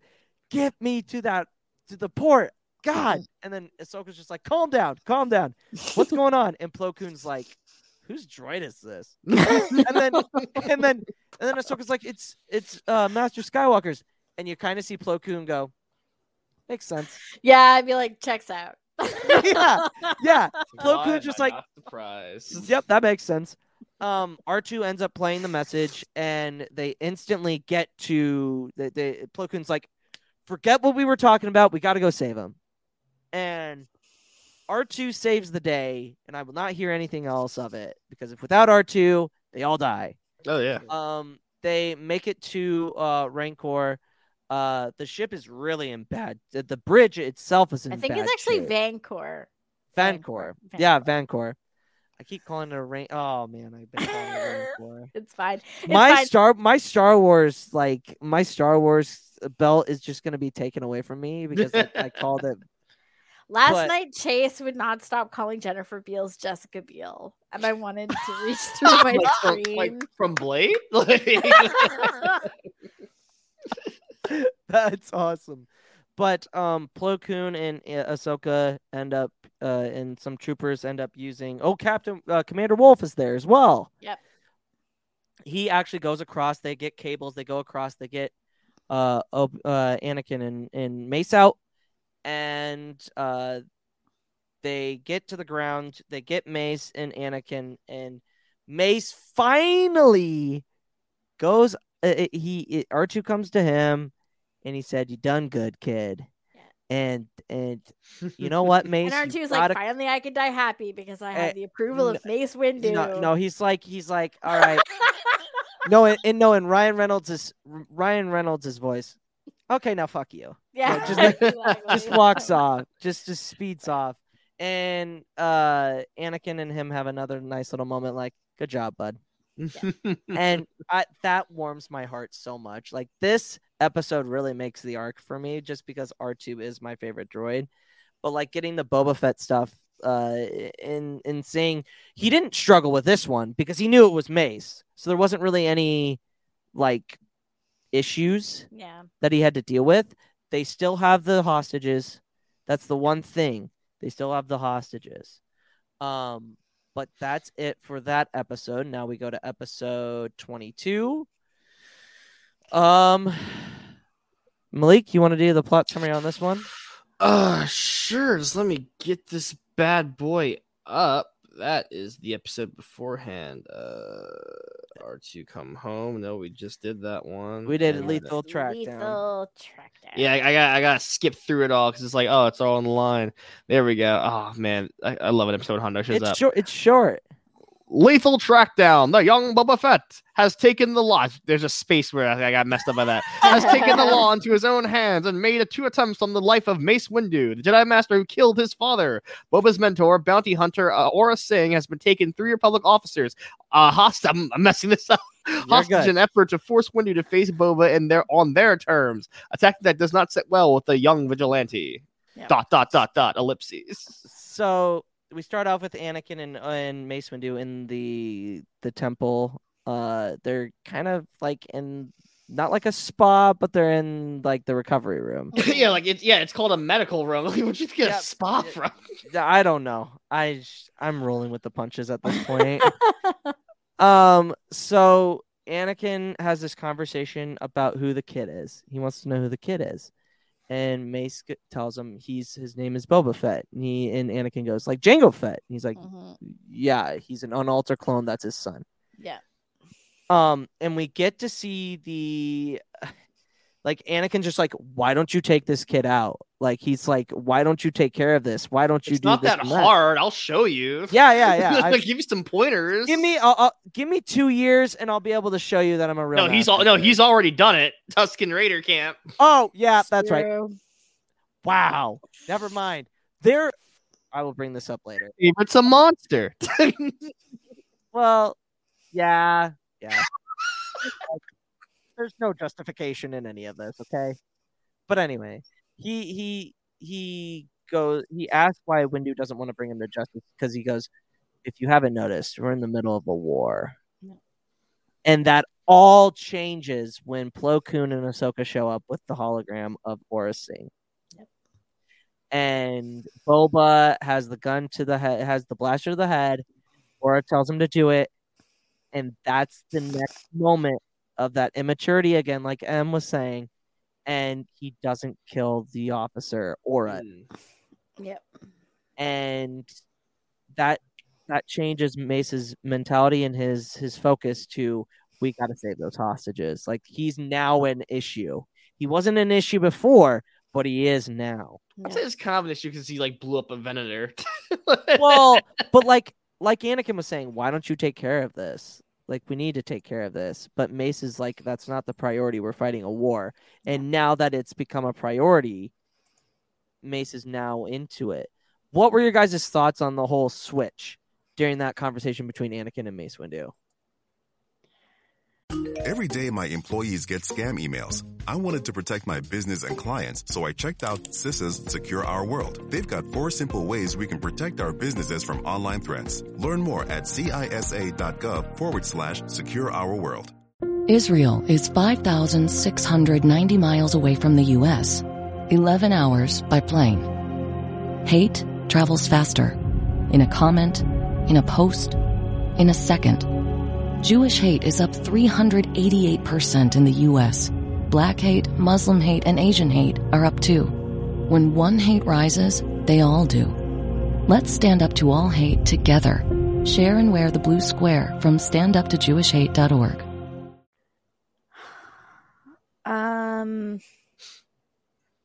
I can't be eloquent right now. Give me a minute. Man, you've been eloquent the entire time. You're expecting so much of us, Luke. Stop. You've been absolutely blowing my mind. So that's just That's so sweet. great. Oh no, you know what? Okay, so let's go. put it this. Let's put it this fire. way. Yeah. So like, yeah. I mean, this just shows sort of the different mentality between Anakin and Mace that has sort of followed through this whole arc. Whereas, like, Anakin understands individuals. Like, he understands it's like Boba has a unique, because right away, as soon as he finds out that Boba is Jango Fett's son, he understands that Boba is unique among clones and has this unique place.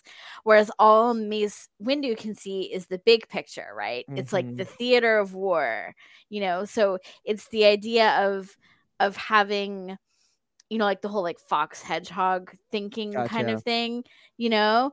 And so it's like Anakin can understand like this is like this one individual has an important role, or like is central to like the Clone Wars, you know, just like as an individual because of his relationships, you know, like with the other clones, you know, as one of the cadets, you know, because he had relationships with the other cadets, right? Mm-hmm. And so him going rogue, it has implications for the group.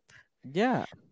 And so he can see how like one individual is like a domino that can like have an effect on everything else. And if you can just address the one thing, you can solve a whole bunch of problems. Whereas Mace's thinking is so like big picture that he's just like, okay, well, we just need to stay focused. We need to stay focused on the big goal. Yeah. Rather than like drilling down into a detail that, like, even though Anakin can make a case for that detail being important, like to Mace, no detail is important. Yeah. Malik?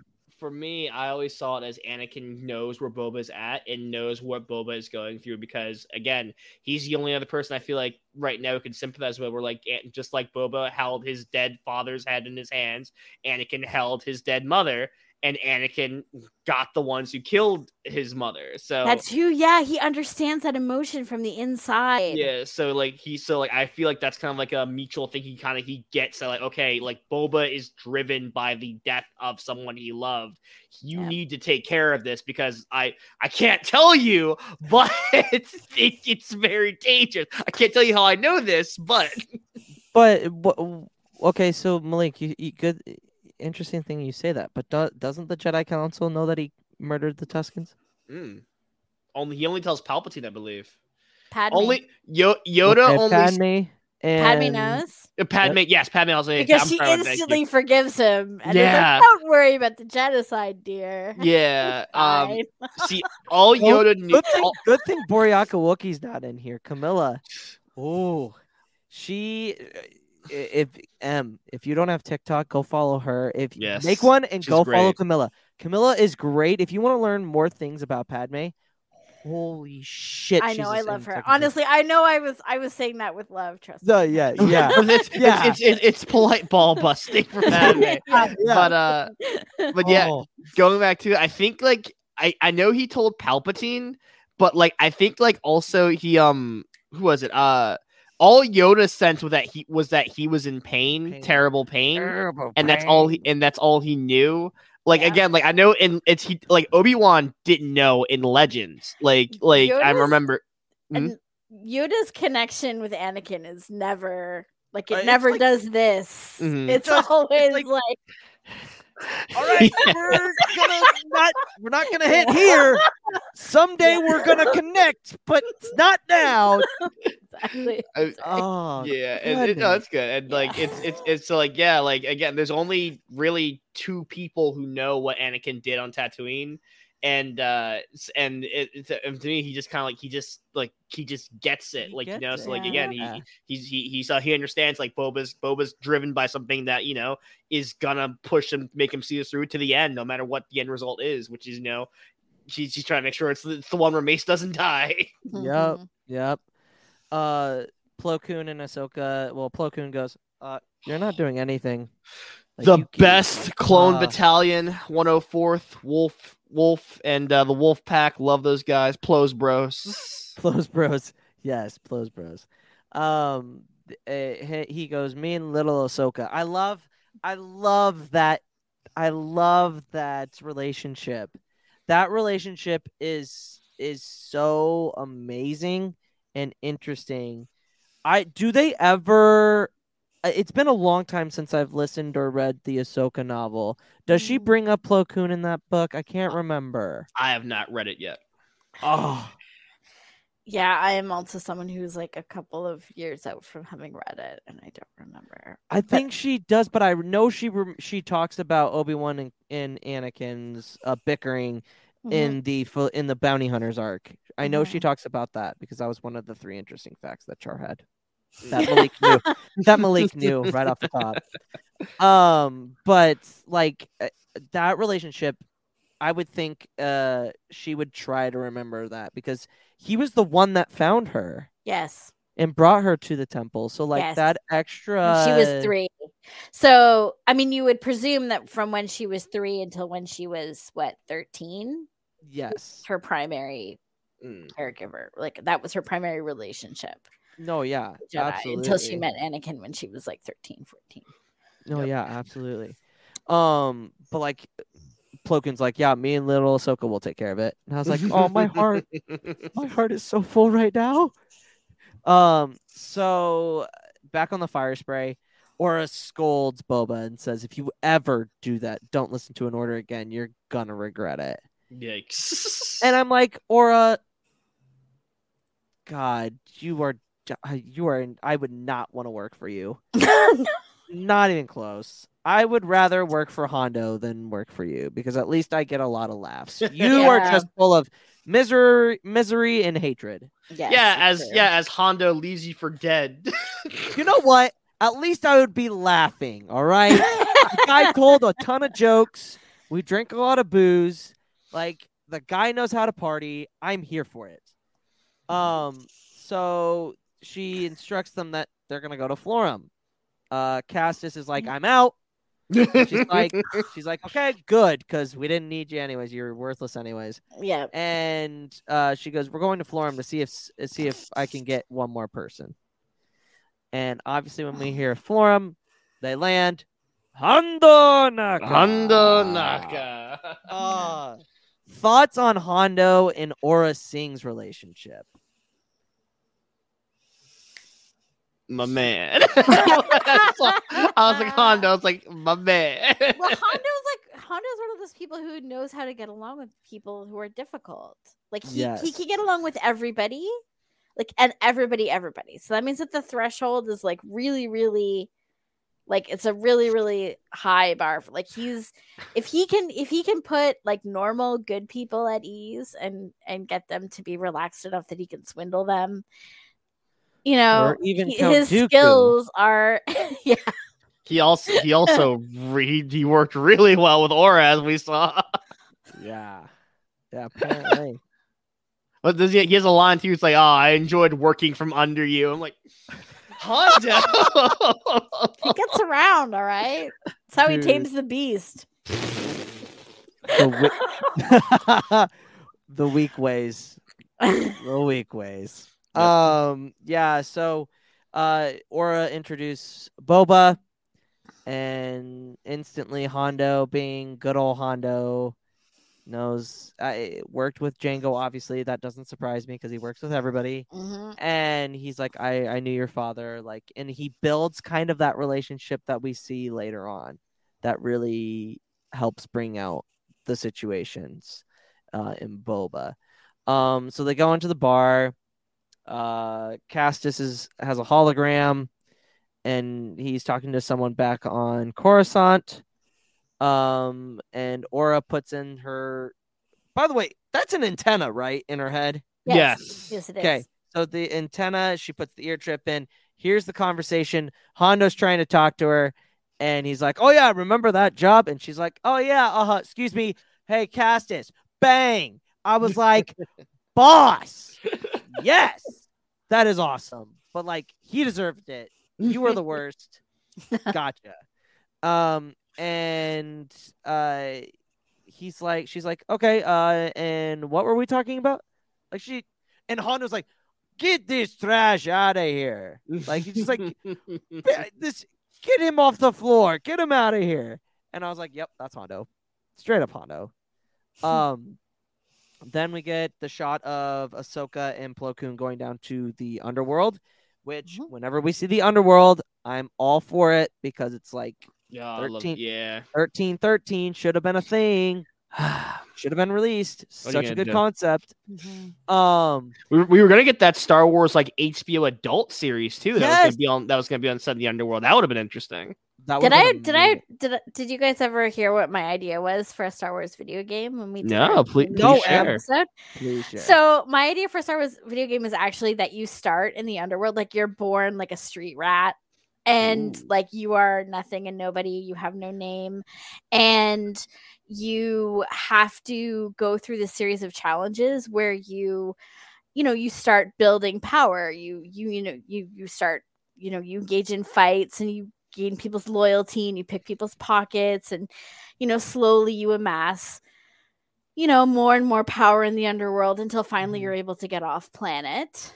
And as you travel through the galaxy, with your newfound pirate wealth and influence, you start attracting these like powerful beings, and as you fight them, as you defeat them, you absorb their powers. So you become like, you get to have all of these different types of force powers, and you become more and more powerful. And at the very end of the game, it's revealed to you that you're Ren. Oh, that would be sick. Whoa, okay, so this is happening during the... That could be prequel era, because Ren is an adult in the OG trilogy era. Like, that would be sick. I have a theory that... The look on your face. I have a theory that we might see Ren sooner or later in something that just premiered, but we'll get to that. I would love that would be cool. I don't care. And then you could have a DLC that's just going. You could have a DLC where you're just going to different places around the galaxy collecting the knights and recruiting the knights. See, I had been pitching a Kylo Ren game where you just take the concept of Force Unleashed but do it better and have Kylo fight Ahsoka, Ezra, and Cal. That would be amazing. Yeah, but like, oh my god, that's a really cool idea. First, I'm like, oh, it's GTA Star Wars. Oh no, you're Ren. That would be really dope. That would be. You get Christian Slater to voice him again too. Yes. I would love that. Yeah. Oh my god. We need more Ren content. Well, we're getting more Ren content because of Crimson Dawn. My head has just now exploded. For those that are listening, my mind has just been blown. Why?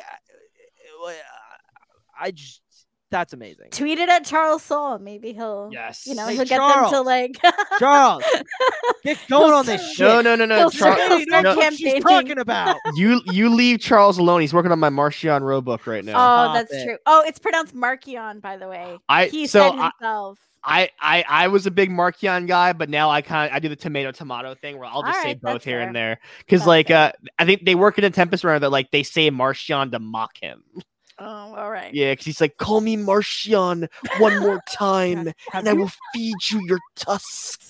See, his Marcion is like on point. Love it. It's so good. Anyway, sorry, we were talking about Ahsoka we'll get to High Republic. Yeah, I will failing. Yeah. We were talking about them trying to do subterfuge in the underworld and Ahsoka blowing everyone's cover. Yeah. So Plo Koon and her have like just like the relationship again. You have to learn to be subtle. You've learned too much from Anakin. He's not subtle. And she's like, he's not. But I'm trying. He's like a human backflip. No, yeah, he is the human backflip. You're absolutely right. And you cannot tell me you cannot tell me that Vader and Anakin are not one person. From Rebels, Twilight of the Princess, when he shows up on top of the TIE fighter. Oh my god. That is Anakin Skywalker. Queen. Drama queen. Yes. Theatrical AF. Yes. Love to see it. Oh, the human backflip. I love that. Can we put that on like a t-shirt? Yes. Put anything you want on a t-shirt. Just be like Anakin Skywalker, the human backflip. Truly. Oh, I will come up with something. I wasn't able to watch the full episode, but how does she get the info again? So she ends up using the Force. She calms herself down. She tries to blend in, and she hears the conversations. She goes, walks around the room, puts her shoulder and listens to the folks that are talking about death. She hears it through the Force first. She hears death in Florum. So she goes over kind of nonchalantly, really badly, nonchalantly, just sits there and tries to listen. And the two that are talking end up, they catch on and they end up pulling blasters at her. And then here comes good old Plo Koon, draws his lightsaber, and I thought to myself, Jedi business, go back to your dreams. Yeah, go back instantly. I love that. That's one of my favorite lines in Attack of the Clones. So everybody starts pulling their blasters because two Jedi lightsabers, we got them outmanned. And then Ahsoka's like, here, Republic credits on the ground, it's on the house, and they all go scattering. Like, oh hey, two Jedi were here with their lightsabers drawn. Oh, there's so money. Good. There's money. Let's go get it. Come on. Thoughts on that whole thing of her using the Force and trying to blend in, but not really blend in? I'd say it's a great learning moment for Ahsoka, where it's like, yeah, okay, maybe you should learn from other sources besides Anakin, because as we've seen Ahsoka, you need to learn that Anakin, I don't even he's a teacher, but he doesn't even have it all together. No, not at all. So yeah, it was good to see her. I love the uses of the Forces like that. Not big show, but using it intuition, knowledge, defense, stuff like that. I thought that was really cool, and I love. Also, I'm a big fan of throw money, cause a scene, and what better place than a seedy cantina? Credits. Yep. Yeah. Republic credits did do fine here. Your thoughts? Yeah, no, I love how Ahsoka that whole thing is, how much it reveals about her character. Yeah. About the fact that that Malik said, it's very subtle, and she can be like that, the way that she uses the Force. But then she takes a page from Anakin's book and does a big flashy thing in order to make a clean getaway, right? Yep. Yeah, it's her versatility, and and that's probably one of the reasons why she's still alive when we see her in Rebels, right? She's a survivor. Yep. Dang straight. And Plo Koon goes, you couldn't have been more subtle. And she's like, what? I tried. Yeah, I know. She's just like Anakin Jr. Like legit. She's like, I tried. What do you want me to do? Yeah. It's like, This whose is hard Padawan for am I me. again? This is hard for me. Okay. What God. do you expect? What, Dad? I can't just love you. No. So then we go back to Florum. Aura tries to get Hondo to join, and he's like, no, thank you. I know you're crazy in more than one way. Yeah, for sure. So, and he declines, and Aura's like, okay, whatever. And so back to I missed something here. So Plo Koon and Ahsoka find out they're on Florum. They go to Florum. Yeah. Israel is 5,690 miles away from the U.S., 11 hours by plane. Hate travels faster. In a comment, in a post, in a second. Jewish hate is up 388% in the U.S. Black hate, Muslim hate, and Asian hate are up too. When one hate rises, they all do. Let's stand up to all hate together. Share and wear the blue square from standuptojewishhate.org. Paid actor portrayal. I didn't see it coming. Life can be so unpredictable. After losing my dad, it made me think about my family if something were to happen to me. The mortgage, car payments, and all the other bills. Even things like our annual summer vacation would be out of reach. I had heard about life insurance through Ethos and how easy it was to get coverage. They were right. I knew it was time to stop putting it off and get life insurance right now. I got on my computer and went to ethoslife.com. In just 10 minutes, I was covered. And boom, family protected. Thanks to Ethos, my family won't have to worry about the bills if the unpredictable happens to me. Ethos, fast and easy online term life insurance. Up to $2 million in coverage with no medical exam. Some policies as low as $1 a day. Answer a few health questions and get your free quote at ethoslife.com/audio. That's ethoslife.com/audio. They are Aura and Hondo are warned that Boss warned that there's a Jedi starfighter coming in. Yeah. And Aura and Boba get prepared, and Hondo greets them, I believe, if I remember correctly. He's like, hey, don't arrest me though. Yeah. I'm helping you. Remember, I did nothing. Yeah, I did nothing wrong here. Yeah. So the Jedi, so Ahsoka and Plo Koon show up. Plo Koon goes and sits in front. Can I also just say, yes, I love the connection of that because like the 104th Plo's battalion, their main thing is crisis relief. They come in and they save people. And I like that. I like that there's that parallel, that connection that Plo Koon wants to go in because he actually wants to try to save Boba from himself. I love that little tidbit. You know, like again, there's and that's why we see the 104 when they save the Torgrudas later on the Slate and the Nigerian arc. Again, like that's why I love the fact that Plo Koon is just like, no, I'm gonna try to save this kid from himself. He's making a dumb mistake. Oh my gosh, he is so paternal. Yeah, like it's so like good. an extension of his paternal nature. Papa Plo. Yeah, he wants to be everyone's papa, like even Boba Fett. Then again, he was almost back, but he didn't Mando. But you know, it's what we got. You know, I'm still happy we got Luke, but what could have been? Yeah. So they come in and they have like a sit down, don't they? Yeah, they have a sit down, and he's like, "This could go one of two ways." And Aura's like, "Oh, I don't think it's gonna work out." And Boba comes up behind Plo Koon, and Plo Koon works his magic. He says, "I can't remember exactly what he says, but he's like, this isn't like really think about what you're about to do." Yeah, Boba. And obviously he's not able to do Boba. He struggles with that immaturity, just like you really knocked it out of the park with that, because that's really true. He struggles, and Aura ends up so Ahsoka comes up from behind. Yep. And captures Aura for a little bit.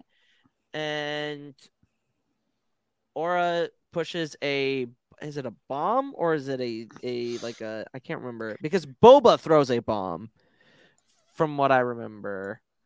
Hold on, let's just look at the Wikipedia real quick because I could have Wikipedia, looked at help it us earlier. again. So Florum Aura tries to extract ransom. Okay, yes, so she tries to extract the ransom from the Jedi. And she says she's holding 2 hostages in 2 different locations. They will be executed by Bosk if they haven't heard anything. And Bosk actually says that to the hostages when they're there. So both sides spring their traps. Boba holding a blaster to Kuhn's head. Yep. And Ahsoka destroys Aura's comlink and holds a lightsaber to her throat. Yeah. The bounty hunters, all they say is the bounty hunters managed to escape, to make a diversion and escape. But as Aura is escaping, Plo Koon uses the Force and pulls Boba in, and Boba says, Aura, Aura, Aura, and that's when it flips. That's when it's, okay, she's not really here for me. Yep.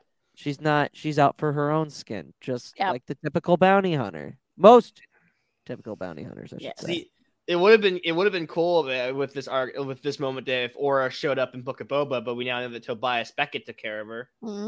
Yeah, this is very true. I will say a fall is a very open-ended death. Always. In Star Wars, as we see. So Tobias Beckett killed her, but as you said, the fall killed her. But again, as we see in Star Wars, just because you fall don't mean you're dead. Yeah. 4 times, you guys. 4 times. Yeah, 4 times. That's why I'm convinced. I'm convinced Phasma's still alive. Don't you dare say Mace Windu. Oh no. That motherfucker is dead. He's the only one that didn't come back. Yeah. Because you can't take a full Force lightning blast from Palpatine and survive a fall. No, he's gone. There's no way you don't get hit in midair by a speeding past speeder. Yes, I feel like Coruscant, for Christ's sake. I feel like every time we talk, we're gonna have a Mace Windu episode. It's gonna turn into Luke hating Mace Windu. It's not hate. It's below hate. Intense dislike. Intense dislike. You like that one better? Yes. I'm not a hateful, vengeful person. Okay. The Jedi way. I dig it. Some people might disagree with you, but that's their certain point of view. I gotcha. Anyway, so Ahsoka goes in pursuit. Aura gets on the speeder. Plo Koon doesn't really interrogate. He talks to Boba. And he very loudly, Boba, where are they? Yeah. Boba, where are they? They will die if you don't tell me. And Boba comes to his senses and knows that he's not going to get out of this if he doesn't help, and that he's ultimately doing the right thing. And Plo Koon, with his Papa Plo Koon wisdom, gets him to tell him that there's the location. Ahsoka still following Aura. Gets the comm link from Plo Koon. Plo Koon says, she's trying to get you to go that way. Go to these coordinates. And Ahsoka is like, okay, goes there. Bosk hasn't heard from Aura, so he's about ready to shoot.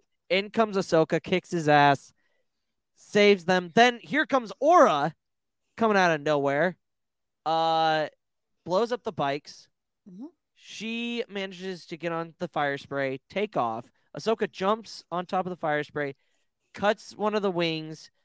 We see it do a tail spin or a vertical spin, land and crash. Well, crash land, and we're supposed to take that as she's dead. If I don't see a body, she ain't dead. It's Star Wars. Number one rule. No, that's the number one rule in TV shows. General. If we didn't see a body hit the floor, they ain't dead. Yeah, they ain't dead. So the final scene is Boba and Boss being in custody on Coruscant. They take him in. I love that they become best friends. Like, you mess with Boba, you mess with me. Yeah. So Boba apologizes for the destruction that he caused, but insists he will never forgive Mace for killing Jango. And that was a deep, deep, deep cut. To which Mace says, you're going to have to. Bye. Enjoy prison, kid. Yeah, not even... No remorse. That's on you, bro. Like, what the fuck, man? I get it, it's Boba, but come on. You're supposed to be a Jedi. You're supposed to be selfless. You're supposed to care. That was strange to me that, like, Boba is clearly, like, a disturbed, just, like, you know, like, he's going through a lot. Like, all right, prison with the adults. So, like, that's right. Dude, skip juvie. You go straight with the adults. Straight to big boy jail. I'm like, the kid needs counseling, guys. Yeah, just like all the Jedi that weren't in the High Republic could have kept the Jedi counselors. Thank you. Anyway, that's it for the episode. That's it for the arc. Guys, what episode rankings? I'm going to start with you. So we've got Youngling, bad. I know we're not going to put it in Youngling to Jedi Knight. No. It's going to be Jedi Master to Grandmaster. Yeah, I'm giving it a Jedi Master. It like we've said, you know, it's a great sort of emotional exploration of where Boba is, where he comes from, his motivations, you know, and it does the great character work with Anakin and R2.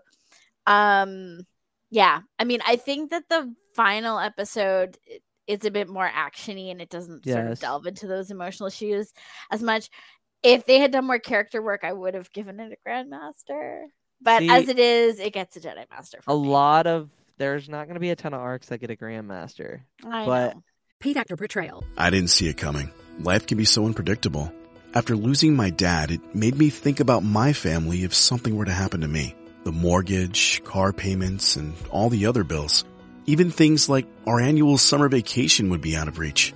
I had heard about life insurance through Ethos and how easy it was to get coverage. They were right. I knew it was time to stop putting it off and get life insurance right now.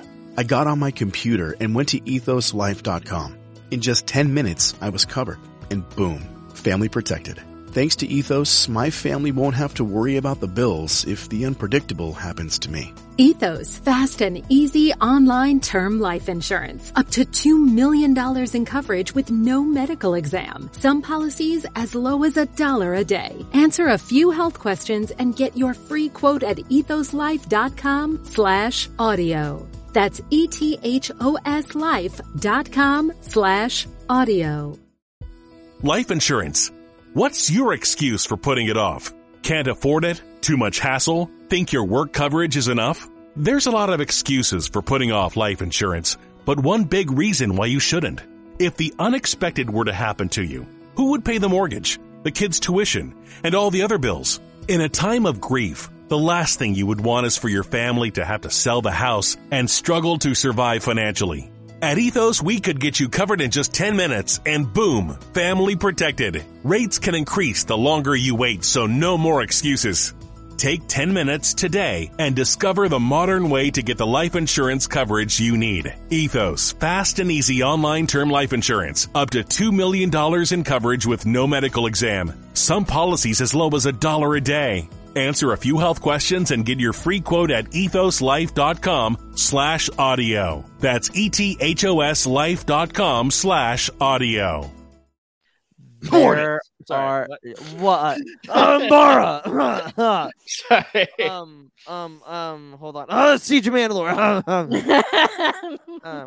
But I'm playing my cards way too quick down the line. We've still got a ton of episodes to get through. Malik. Oh man, I'm actually not too sure about that because like part of me wants to give it a Grandmaster because it is just like I just enjoy it so much. But again, I'm also a big like character work guy. I love character-driven stories, and like that last one does get very like okay, it's the big action set piece. Yeah, I think I'm gonna go with Jedi Master. It's so good. It's so cool to see young Boba and to expand upon his character, much like the Clone Wars did for Maul. It expands upon like who Boba is. We get the more of a idea of who Boba is, and it adds better context and enhances watching the OG trilogy and now Book of Boba Fett. Now that we know what Boba's been through and like where he where he'll end up, and it's again like it's cool watching him get his foothold with all the bounty hunters and everyone. It's great seeing Bosk because Bosk is just great. Yeah, but yeah, it's a really strong arc. This is where Clone Wars was. This is like Clone Wars was like Rocky. It was an ass show season 1, but season 2 is like, okay, this is when the show is like, all right, we're cooking with gas now. We're doing something special now. Yeah, I'm giving it a Jedi Master for all the reasons that everybody stated. It shows Boba at a vulnerable point that we don't really get to see in the OT. We don't get to really dive into his character until now. But I'd have to say it's a Jedi Master. Nice. And now time for the 3 interesting facts. Did you get them? Boy, yeah, I got them. I guess I have to read those. Yeah, you're the co-host. All right. I did it 2 weeks ago. I'm the proper Char variant now. All right, here we go. Yeah, you are the proper Char variant. Here we go. Let's see if I can emulate Char. 3 interesting facts about certain Clone Wars arc you did. No, I'm just gonna talk about me. You didn't know until now. Part 7, the Boba Fett arc. Fact 1, a reference to Legends in the R2-D2 Come Home episode. There was a briefing at the Jedi Temple that involves Jedi Master Plo Koon. He mentions the Hydian Way, which is a hyperspace trade route from Legends. Fact 2, fun on the LAAT, also in the R2 Come Home episode. We see Plo Koon and the wolf pack accompany him. The nose art from the LAAT and says Plo's Bros. I said that one. Fact 3, a mirror to Darth Vader. In the Lethal Trackdown episode, we see Anakin Skywalker pose and stare out of the window. This is exactly like the one Anakin does in Revenge of the Sith and what Darth Vader does in Empire Strikes Back when he communicates with Luke at the end of the movie. Huh. That was cool. And those are 3 interesting facts about a Clone Wars arc. A little background. So Char has a running, like his niche on TikTok is 3 interesting facts about a certain Star Wars character that you didn't know until now. Right. And so now him being my co-host, we started this a couple of weeks ago with the arc, and he finds different little facts and he puts them in. And he finds things and whatnot. Very cool. Star Wars news, guys. What were your thoughts on Book of Boba? You go first. I want to hear, since we've talked so much Boba, I want your thoughts on what we got. Like, what were your overall thoughts? Were you happy with it? Were you satisfied? What were your feelings? I feel like it's obviously building towards something. Okay. I mean, it's very significant. Well, for one thing, it was obvious that there was a lot of utilitarian things happening in this episode. Like, we had to go to the sanctuary and meet the people there, and that's obviously gonna return later. Mm-hmm. We had, we sort of had to see the relationship dynamics between Fennec and Boba, and and they obviously were using other things. Like it felt sort of like a chore, like kind of like a chore to watch. I think a lot of people are reacting negatively to it because they have to set a lot up with this episode, like, and just with the first handful of episodes, just because this is a new story. But the problem is it's like when we were doing Mandalorian, it was a lot easier to just jump into the story because they knew that people wouldn't necessarily have preconceived notions. Like, we hadn't met Din Djarin before. Yeah. There wasn't all this cultural baggage on this character. They just kind of had this sandbox and they could play in it. And so the first episode felt really fresh. And it also felt like, okay, you're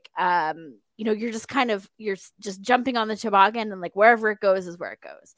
But the Book of Boba Fett has all of this weighty expectation on it. And especially with, I feel like with the marketing that they did prior to the show, they kind of have made a choice to play with the fact that there's expectation and engage with it, rather than just being like, oh, we're just going to tell the story that we want to tell and like screw the audience, which is a choice that some writers make and some creative teams make. I feel like they're counting on, like, part of the fun of this show is like, you already know this guy and you already have expectations and you already think he's a badass.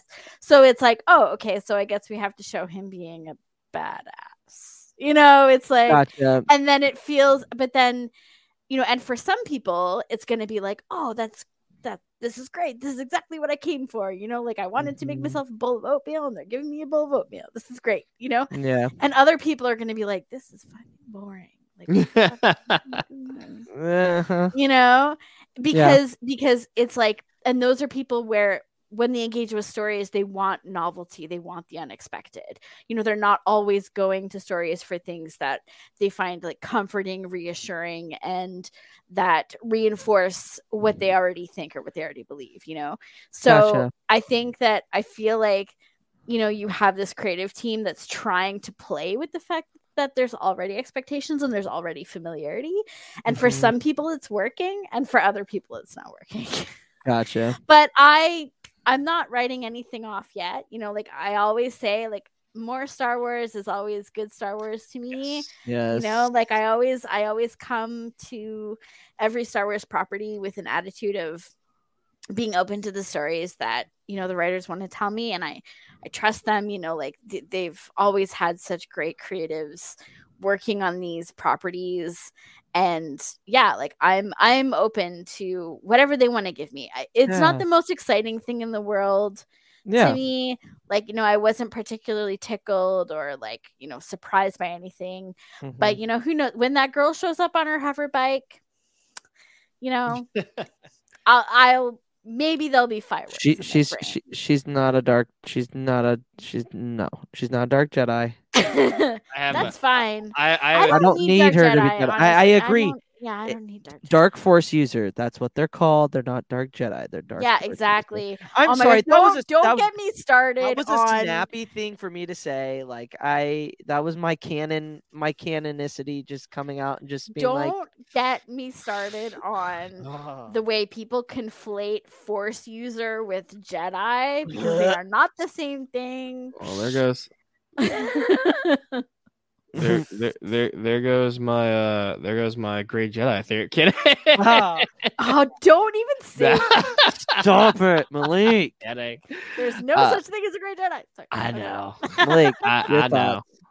Oh, I absolutely loved it because one thing I really wanted from this was that just like I really wanted Boba, like I wanted to go into who Boba is as a man and like what makes him tick. And from the get-go, they do that. Like he has the dream thing. We see Camino. We see him holding his father's helmet. And, we see the Starlight Pit. I did not expect them to do the Starlight Pit. That was horrifying. My God. It was very gross. Straight out of a horror movie. I was like, I loved it. We were trying to eat our dinner while we were watching it. And I was like, this was a poor choice. I was like, what? And like he can't stand too because it's like, because it's so like, it just got me. But like, I actually have a crazy theory. That one Tusken in the black robes that he fights, I think that's gonna be a Knight of Ren. Because the robes look very similar to one of the Knights of Ren, and the fact that Tusken looks unhappy by the fact that Boba's doing like better in the tribe, like I could see like maybe like that Tusken gets like excommunicated or something, and then like they come and then like Ren shows up and takes him, like that would be sick. That's probably my be Cardo because Cardo's the only one that's non-human. Yeah, that's true. Again, we don't know. So I also have another theory. I think that the girl is gonna turn out to be that little Tusken, that they see, because in Legends they take off like the Tusken's mask, and it's it's human but with like a lot of tattoos. Am I correct? Well, that's in Kenobi, right? Paid actor portrayal. I didn't see it coming. Life can be so unpredictable. After losing my dad, it made me think about my family if something were to happen to me. The mortgage, car payments, and all the other bills. Even things like our annual summer vacation would be out of reach. I had heard about life insurance through Ethos and how easy it was to get coverage. They were right. I knew it was time to stop putting it off and get life insurance right now.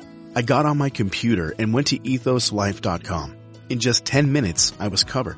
And boom, family protected. Thanks to Ethos, my family won't have to worry about the bills if the unpredictable happens to me. Ethos, fast and easy online term life insurance. Up to $2 million in coverage with no medical exam. Some policies as low as $1 a day. Answer a few health questions and get your free quote at ethoslife.com/audio. That's ethoslife.com/audio.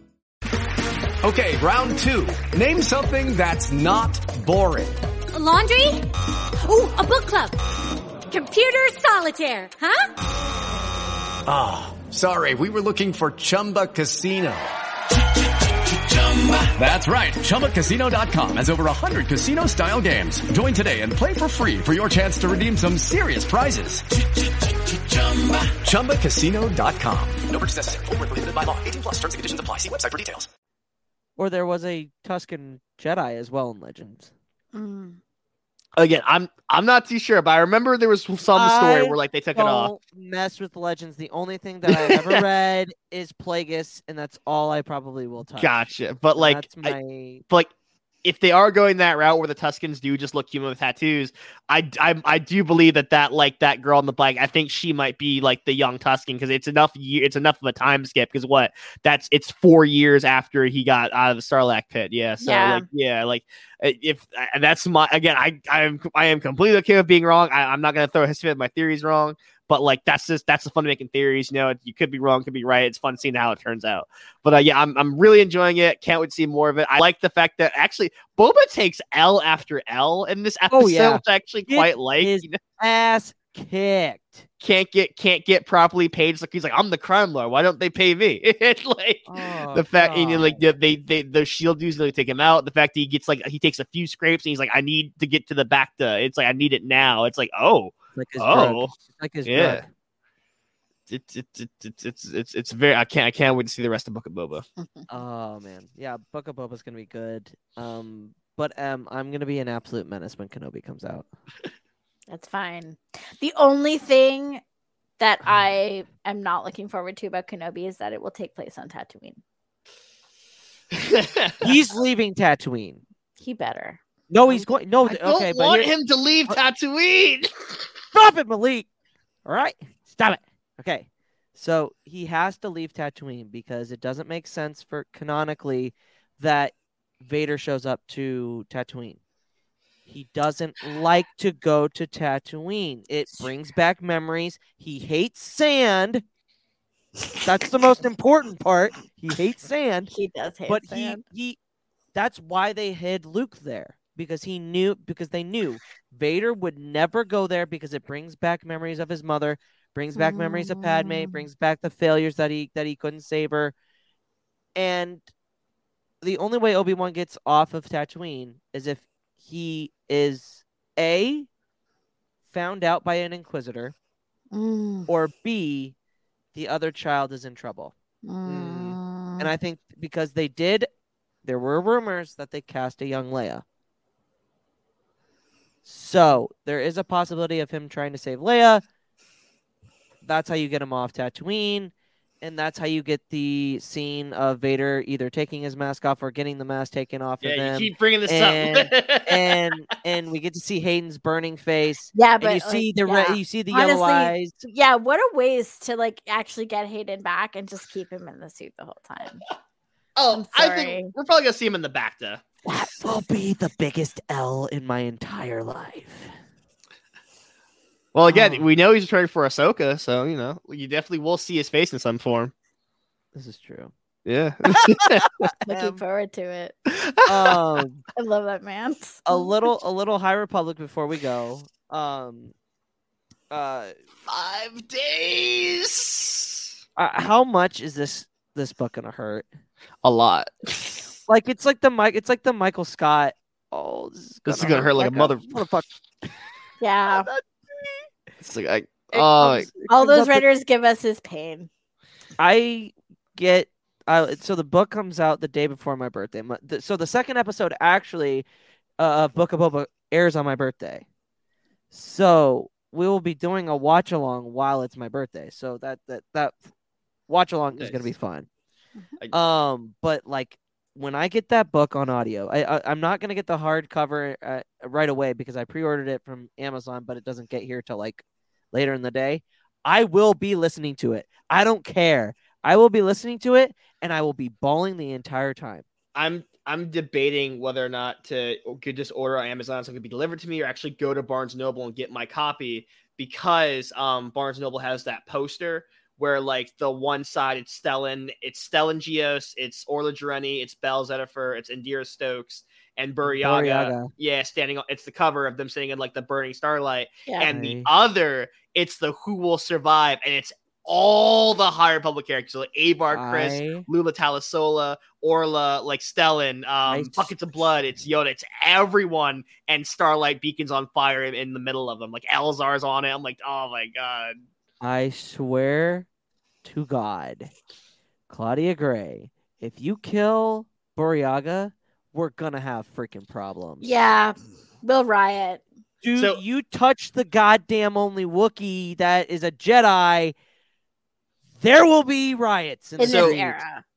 So yes, my worry is that Claudia is going to kill Orla Jareni, because Orla is my favorite Jedi right now, because Claudia made Orla. Orla is Claudia's character. She debuted into the Dark Claudia's book. So I'm really worried that Claudia's like, I brought her into this galaxy. I'm going to take her out now. I'm like, Claudia, please no. I love the Wayseeker concept and that she's my favorite Jedi in this era. Please don't do it, Claudia. The real question is, who do we like, if we had to play the Deadpool, who are you taking for sure death in this book? Skier, from the Trandoshan from the High Republic comic, because we know that they will be on Starlight, because of the comical tie-in. Elzar as well. I think Elzar and Bell are gone. No, it's gonna hurt. But Avar's going. Malik put this in my head. It's Malik's idea. I think Avar's going to turn. Elzar dies, and that causes Avar to fall the dark side. That was a theory I had, because I don't know if you guys have been reading the comics, but like, Avar has been getting a lot more violent, and not violent, but like a lot more like angrier and more like disagreeing with the council. Like, she is not on happy terms with the Jedi Council right now. And here's the kicker. This is how it all goes down. Elzar dies. She turns. The only person that can put her down or kill her, Stellan. Stellan has to be the one to put her to take her down. And that is what is going to break our hearts. That is going to be Claudia Gray destroying us. That's how it's going to happen. I'm calling it. Stellan, because they're the triangle. We're causing actual emotional distress here, I feel like. Sorry, but like, that's how it's going to happen. Like, Claudia, I need my emotional support, Falcon. There you go. I have my bear here, who I have actually named Burry. Hold on. I love him. He's too far away. My Cocker Spaniel, I named him Chewy. He has the chandelier and everything. But like, yeah, it's like, my God, the High Republic, man. I'm very curious because, like, so Fallen Star comes out next week. Then the week after, it's the Marchion Rowe comic, Eye of the Storm, which explains Marchion's origin. So, like, that's right. Again, like that. So, like, it's crazy that's like literally like the next week. Like, we're getting It's like, oh, crap. Do we think Marchion Rowe? Okay, I think he's Force sensitive. I don't know if he's Force sensitive. I think he is. Why didn't the Leveler go after him then? Because he's got a I think he is connected with the Sith somehow, because the Sith are always in the background. They are. Yes, they are. They could have, and you know what? It wouldn't surprise me if they set up the Nihil. They're like, hey, we can't destroy these people. Like, let's let these guys deal with it. Just ramp it, and then we can do stuff from the back end. Well, I mean, if you think about it strategically, I mean, the fact that there are only 2 Sith, so if you want to be able to have a lot of power and influence, you would need to outsource. Fair enough. Which again, Palpatine does that with 2 armies and causes a war. And it also helps the Sith take over because I think they learn from the Nihil, and they'll learn from the other things in the next waves that the Jedi are vulnerable. They aren't all knowing. They can be defeated, and this is just the beginning. The Nihil is just the beginning. Yep, we're gonna get way bigger and harder. We have 2 more. We have 2 more phases. We have a show, a video game. Less about that, the better. And, Hashtag Black Hat Star Wars Eclipse. Agreed. It's like it's again, there's so much coming down the pipeline. Again, we've got 2 phases: Trial of the Jedi, Quest of the Jedi, and again, like we gotta see how it all phases. I like Charles Soule. I'm not Charles Soule. Daniel Jose Older said he accidentally sent the ending to Wave 1 to his realtor agent. He was like, "Hope she's not a Star Wars fan." That's too funny. Well, email, oopsie, whoops. Yeah, it's like, oh, that was not meant for you. Oh man. Yeah, it's just like I love the High Republic. Is giving me like so much. Again, I that's why I got the High Republic tattoo on my arm. That's it's like beautiful. It's That's given me awesome. so much, and like between representation, so many new friends. Because like the High Republic is kind of what drove me to seek out other Star Wars fans. Because I was kind of on my own. Like I want to talk to other people about this, and let me, like Chaco and by proxy like you guys and everything. And it's just like it's such a beautiful era in Star Wars for now. And then like I'm so excited to see like where Wave 1 ends. I love it, honestly. I mean, everyone like bests on Brian and I because we are like very skeptical of the Jedi. But the thing is, like, we're skeptical of the Jedi in the era in which we originally met them. Mm-hmm. Yeah. And it's like the High Republic, like I've said this so many times, like the High Republic from the very beginning, it shows the potential of the Jedi or what the Jedi could be, if they had their heads on straight. Like it shows like their heroism and their nobility and the best things that people are capable of when they have access to this mystical power of the Force. It's like the best of humanity. The absolute like purest Jedi moment for me in High Republic is Belle's free fall, and he tells the girl she's not alone. That to me is like exactly the definition of what a Jedi is, and I love it so much. It's literally like for all my Spider-Verse fans, it's a "What's Up Danger" moment from like Into the Spider-Verse because like it's so good. But like, oh my god, I'm so scared for Belle because he literally gets traumatized at the end of every book. Yep. So I'm like, oh, poor Belle.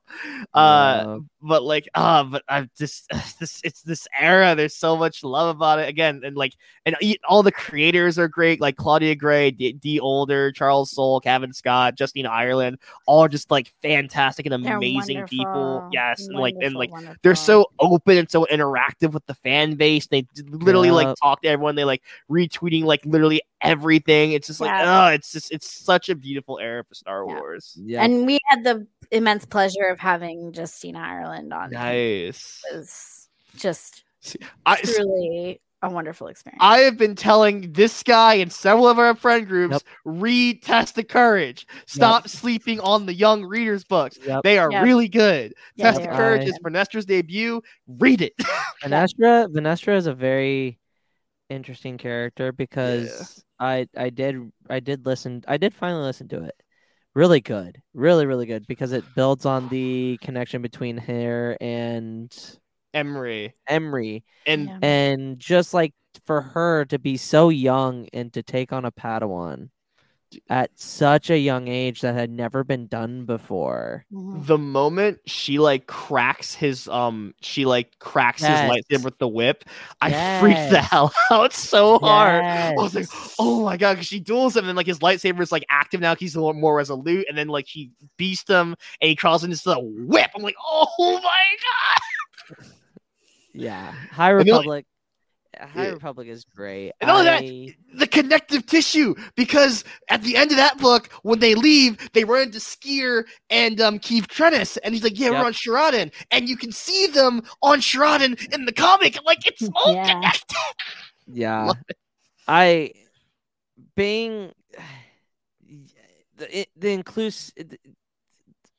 what the High Republic is bringing for others is just the best part and it's different for me because I guess I don't have the troubles that others do, and it's great. But I'm all for inclusivity. Because Star Wars is for everybody. We should not be gatekeeping just because the skin of our color, who we love, anything like that. Star Wars is about connecting people, not bringing people apart. Yep. And I think that's the best way that the High Republic is doing it right now. So, and with that, guys, that's going to be an episode.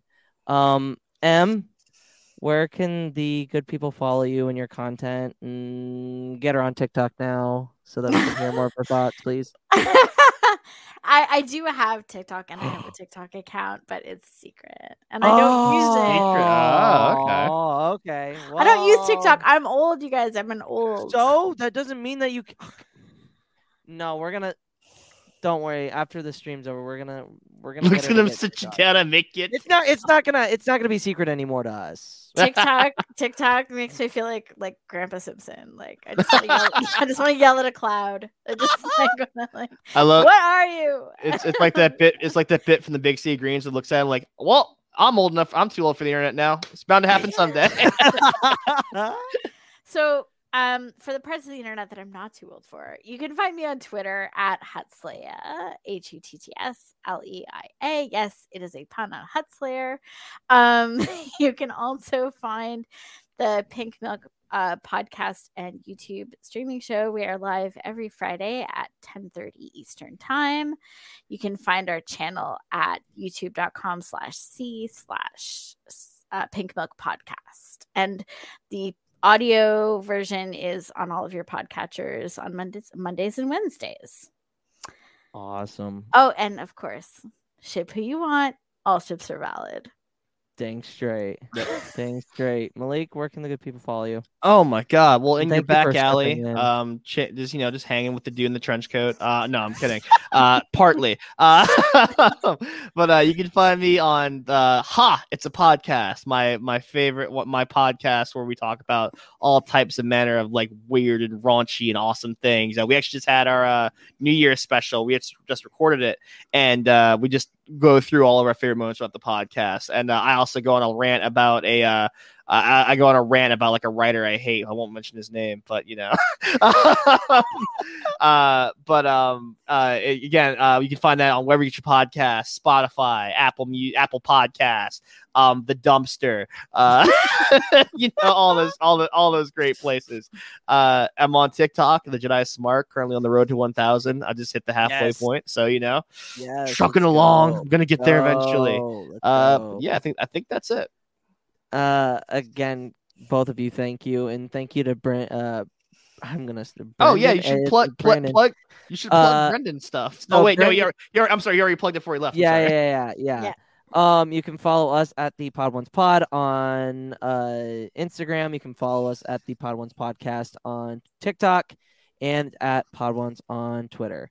And for everyone here, I'd like to thank everybody that came into the chat. I know they fly now also tonight, so you had to juggle between us and them. We appreciate you all for coming in. M, you are always welcome to come on. Great. This was the best episode. I've had the most fun, not only with just you. Malik's always can't get rid of me apparently, or they have me here under arrest. We have him under contract. That's what it is. I signed a contract when? We will not discuss this live on stream. Jedi mind trick. Yeah. We will sign this contract. You are altering the deal. I pray you don't alter it any further. Yeah. But guys, thanks for coming. Thanks for I will give you back your guys' nights. And may the force be with you. Peace out. Bye. Paid actor portrayal. I didn't see it coming. Life can be so unpredictable. After losing my dad, it made me think about my family if something were to happen to me. The mortgage, car payments, and all the other bills. Even things like our annual summer vacation would be out of reach. I had heard about life insurance through Ethos and how easy it was to get coverage. They were right. I knew it was time to stop putting it off and get life insurance right now. I got on my computer and went to ethoslife.com. In just 10 minutes, I was covered. And boom, family protected. Thanks to Ethos, my family won't have to worry about the bills if the unpredictable happens to me. Ethos, fast and easy online term life insurance. Up to $2 million in coverage with no medical exam. Some policies as low as $1 a day. Answer a few health questions and get your free quote at ethoslife.com/audio. That's ethoslife.com/audio. Hello, it is Ryan, and we could all use an extra bright spot in our day, couldn't we? Just to make up for things like sitting in traffic, doing the dishes, counting your steps, you know, all the mundane stuff. That is why I'm such a big fan of Chumba Casino. Chumba Casino has all your favorite social casino-style games that you can play for free anytime, anywhere with daily bonuses. That should brighten your day a little. Actually, a lot. So sign up now at ChumbaCasino.com. That's ChumbaCasino.com. No purchase necessary. VGW Group. Void where prohibited by law. See terms and conditions. 18+.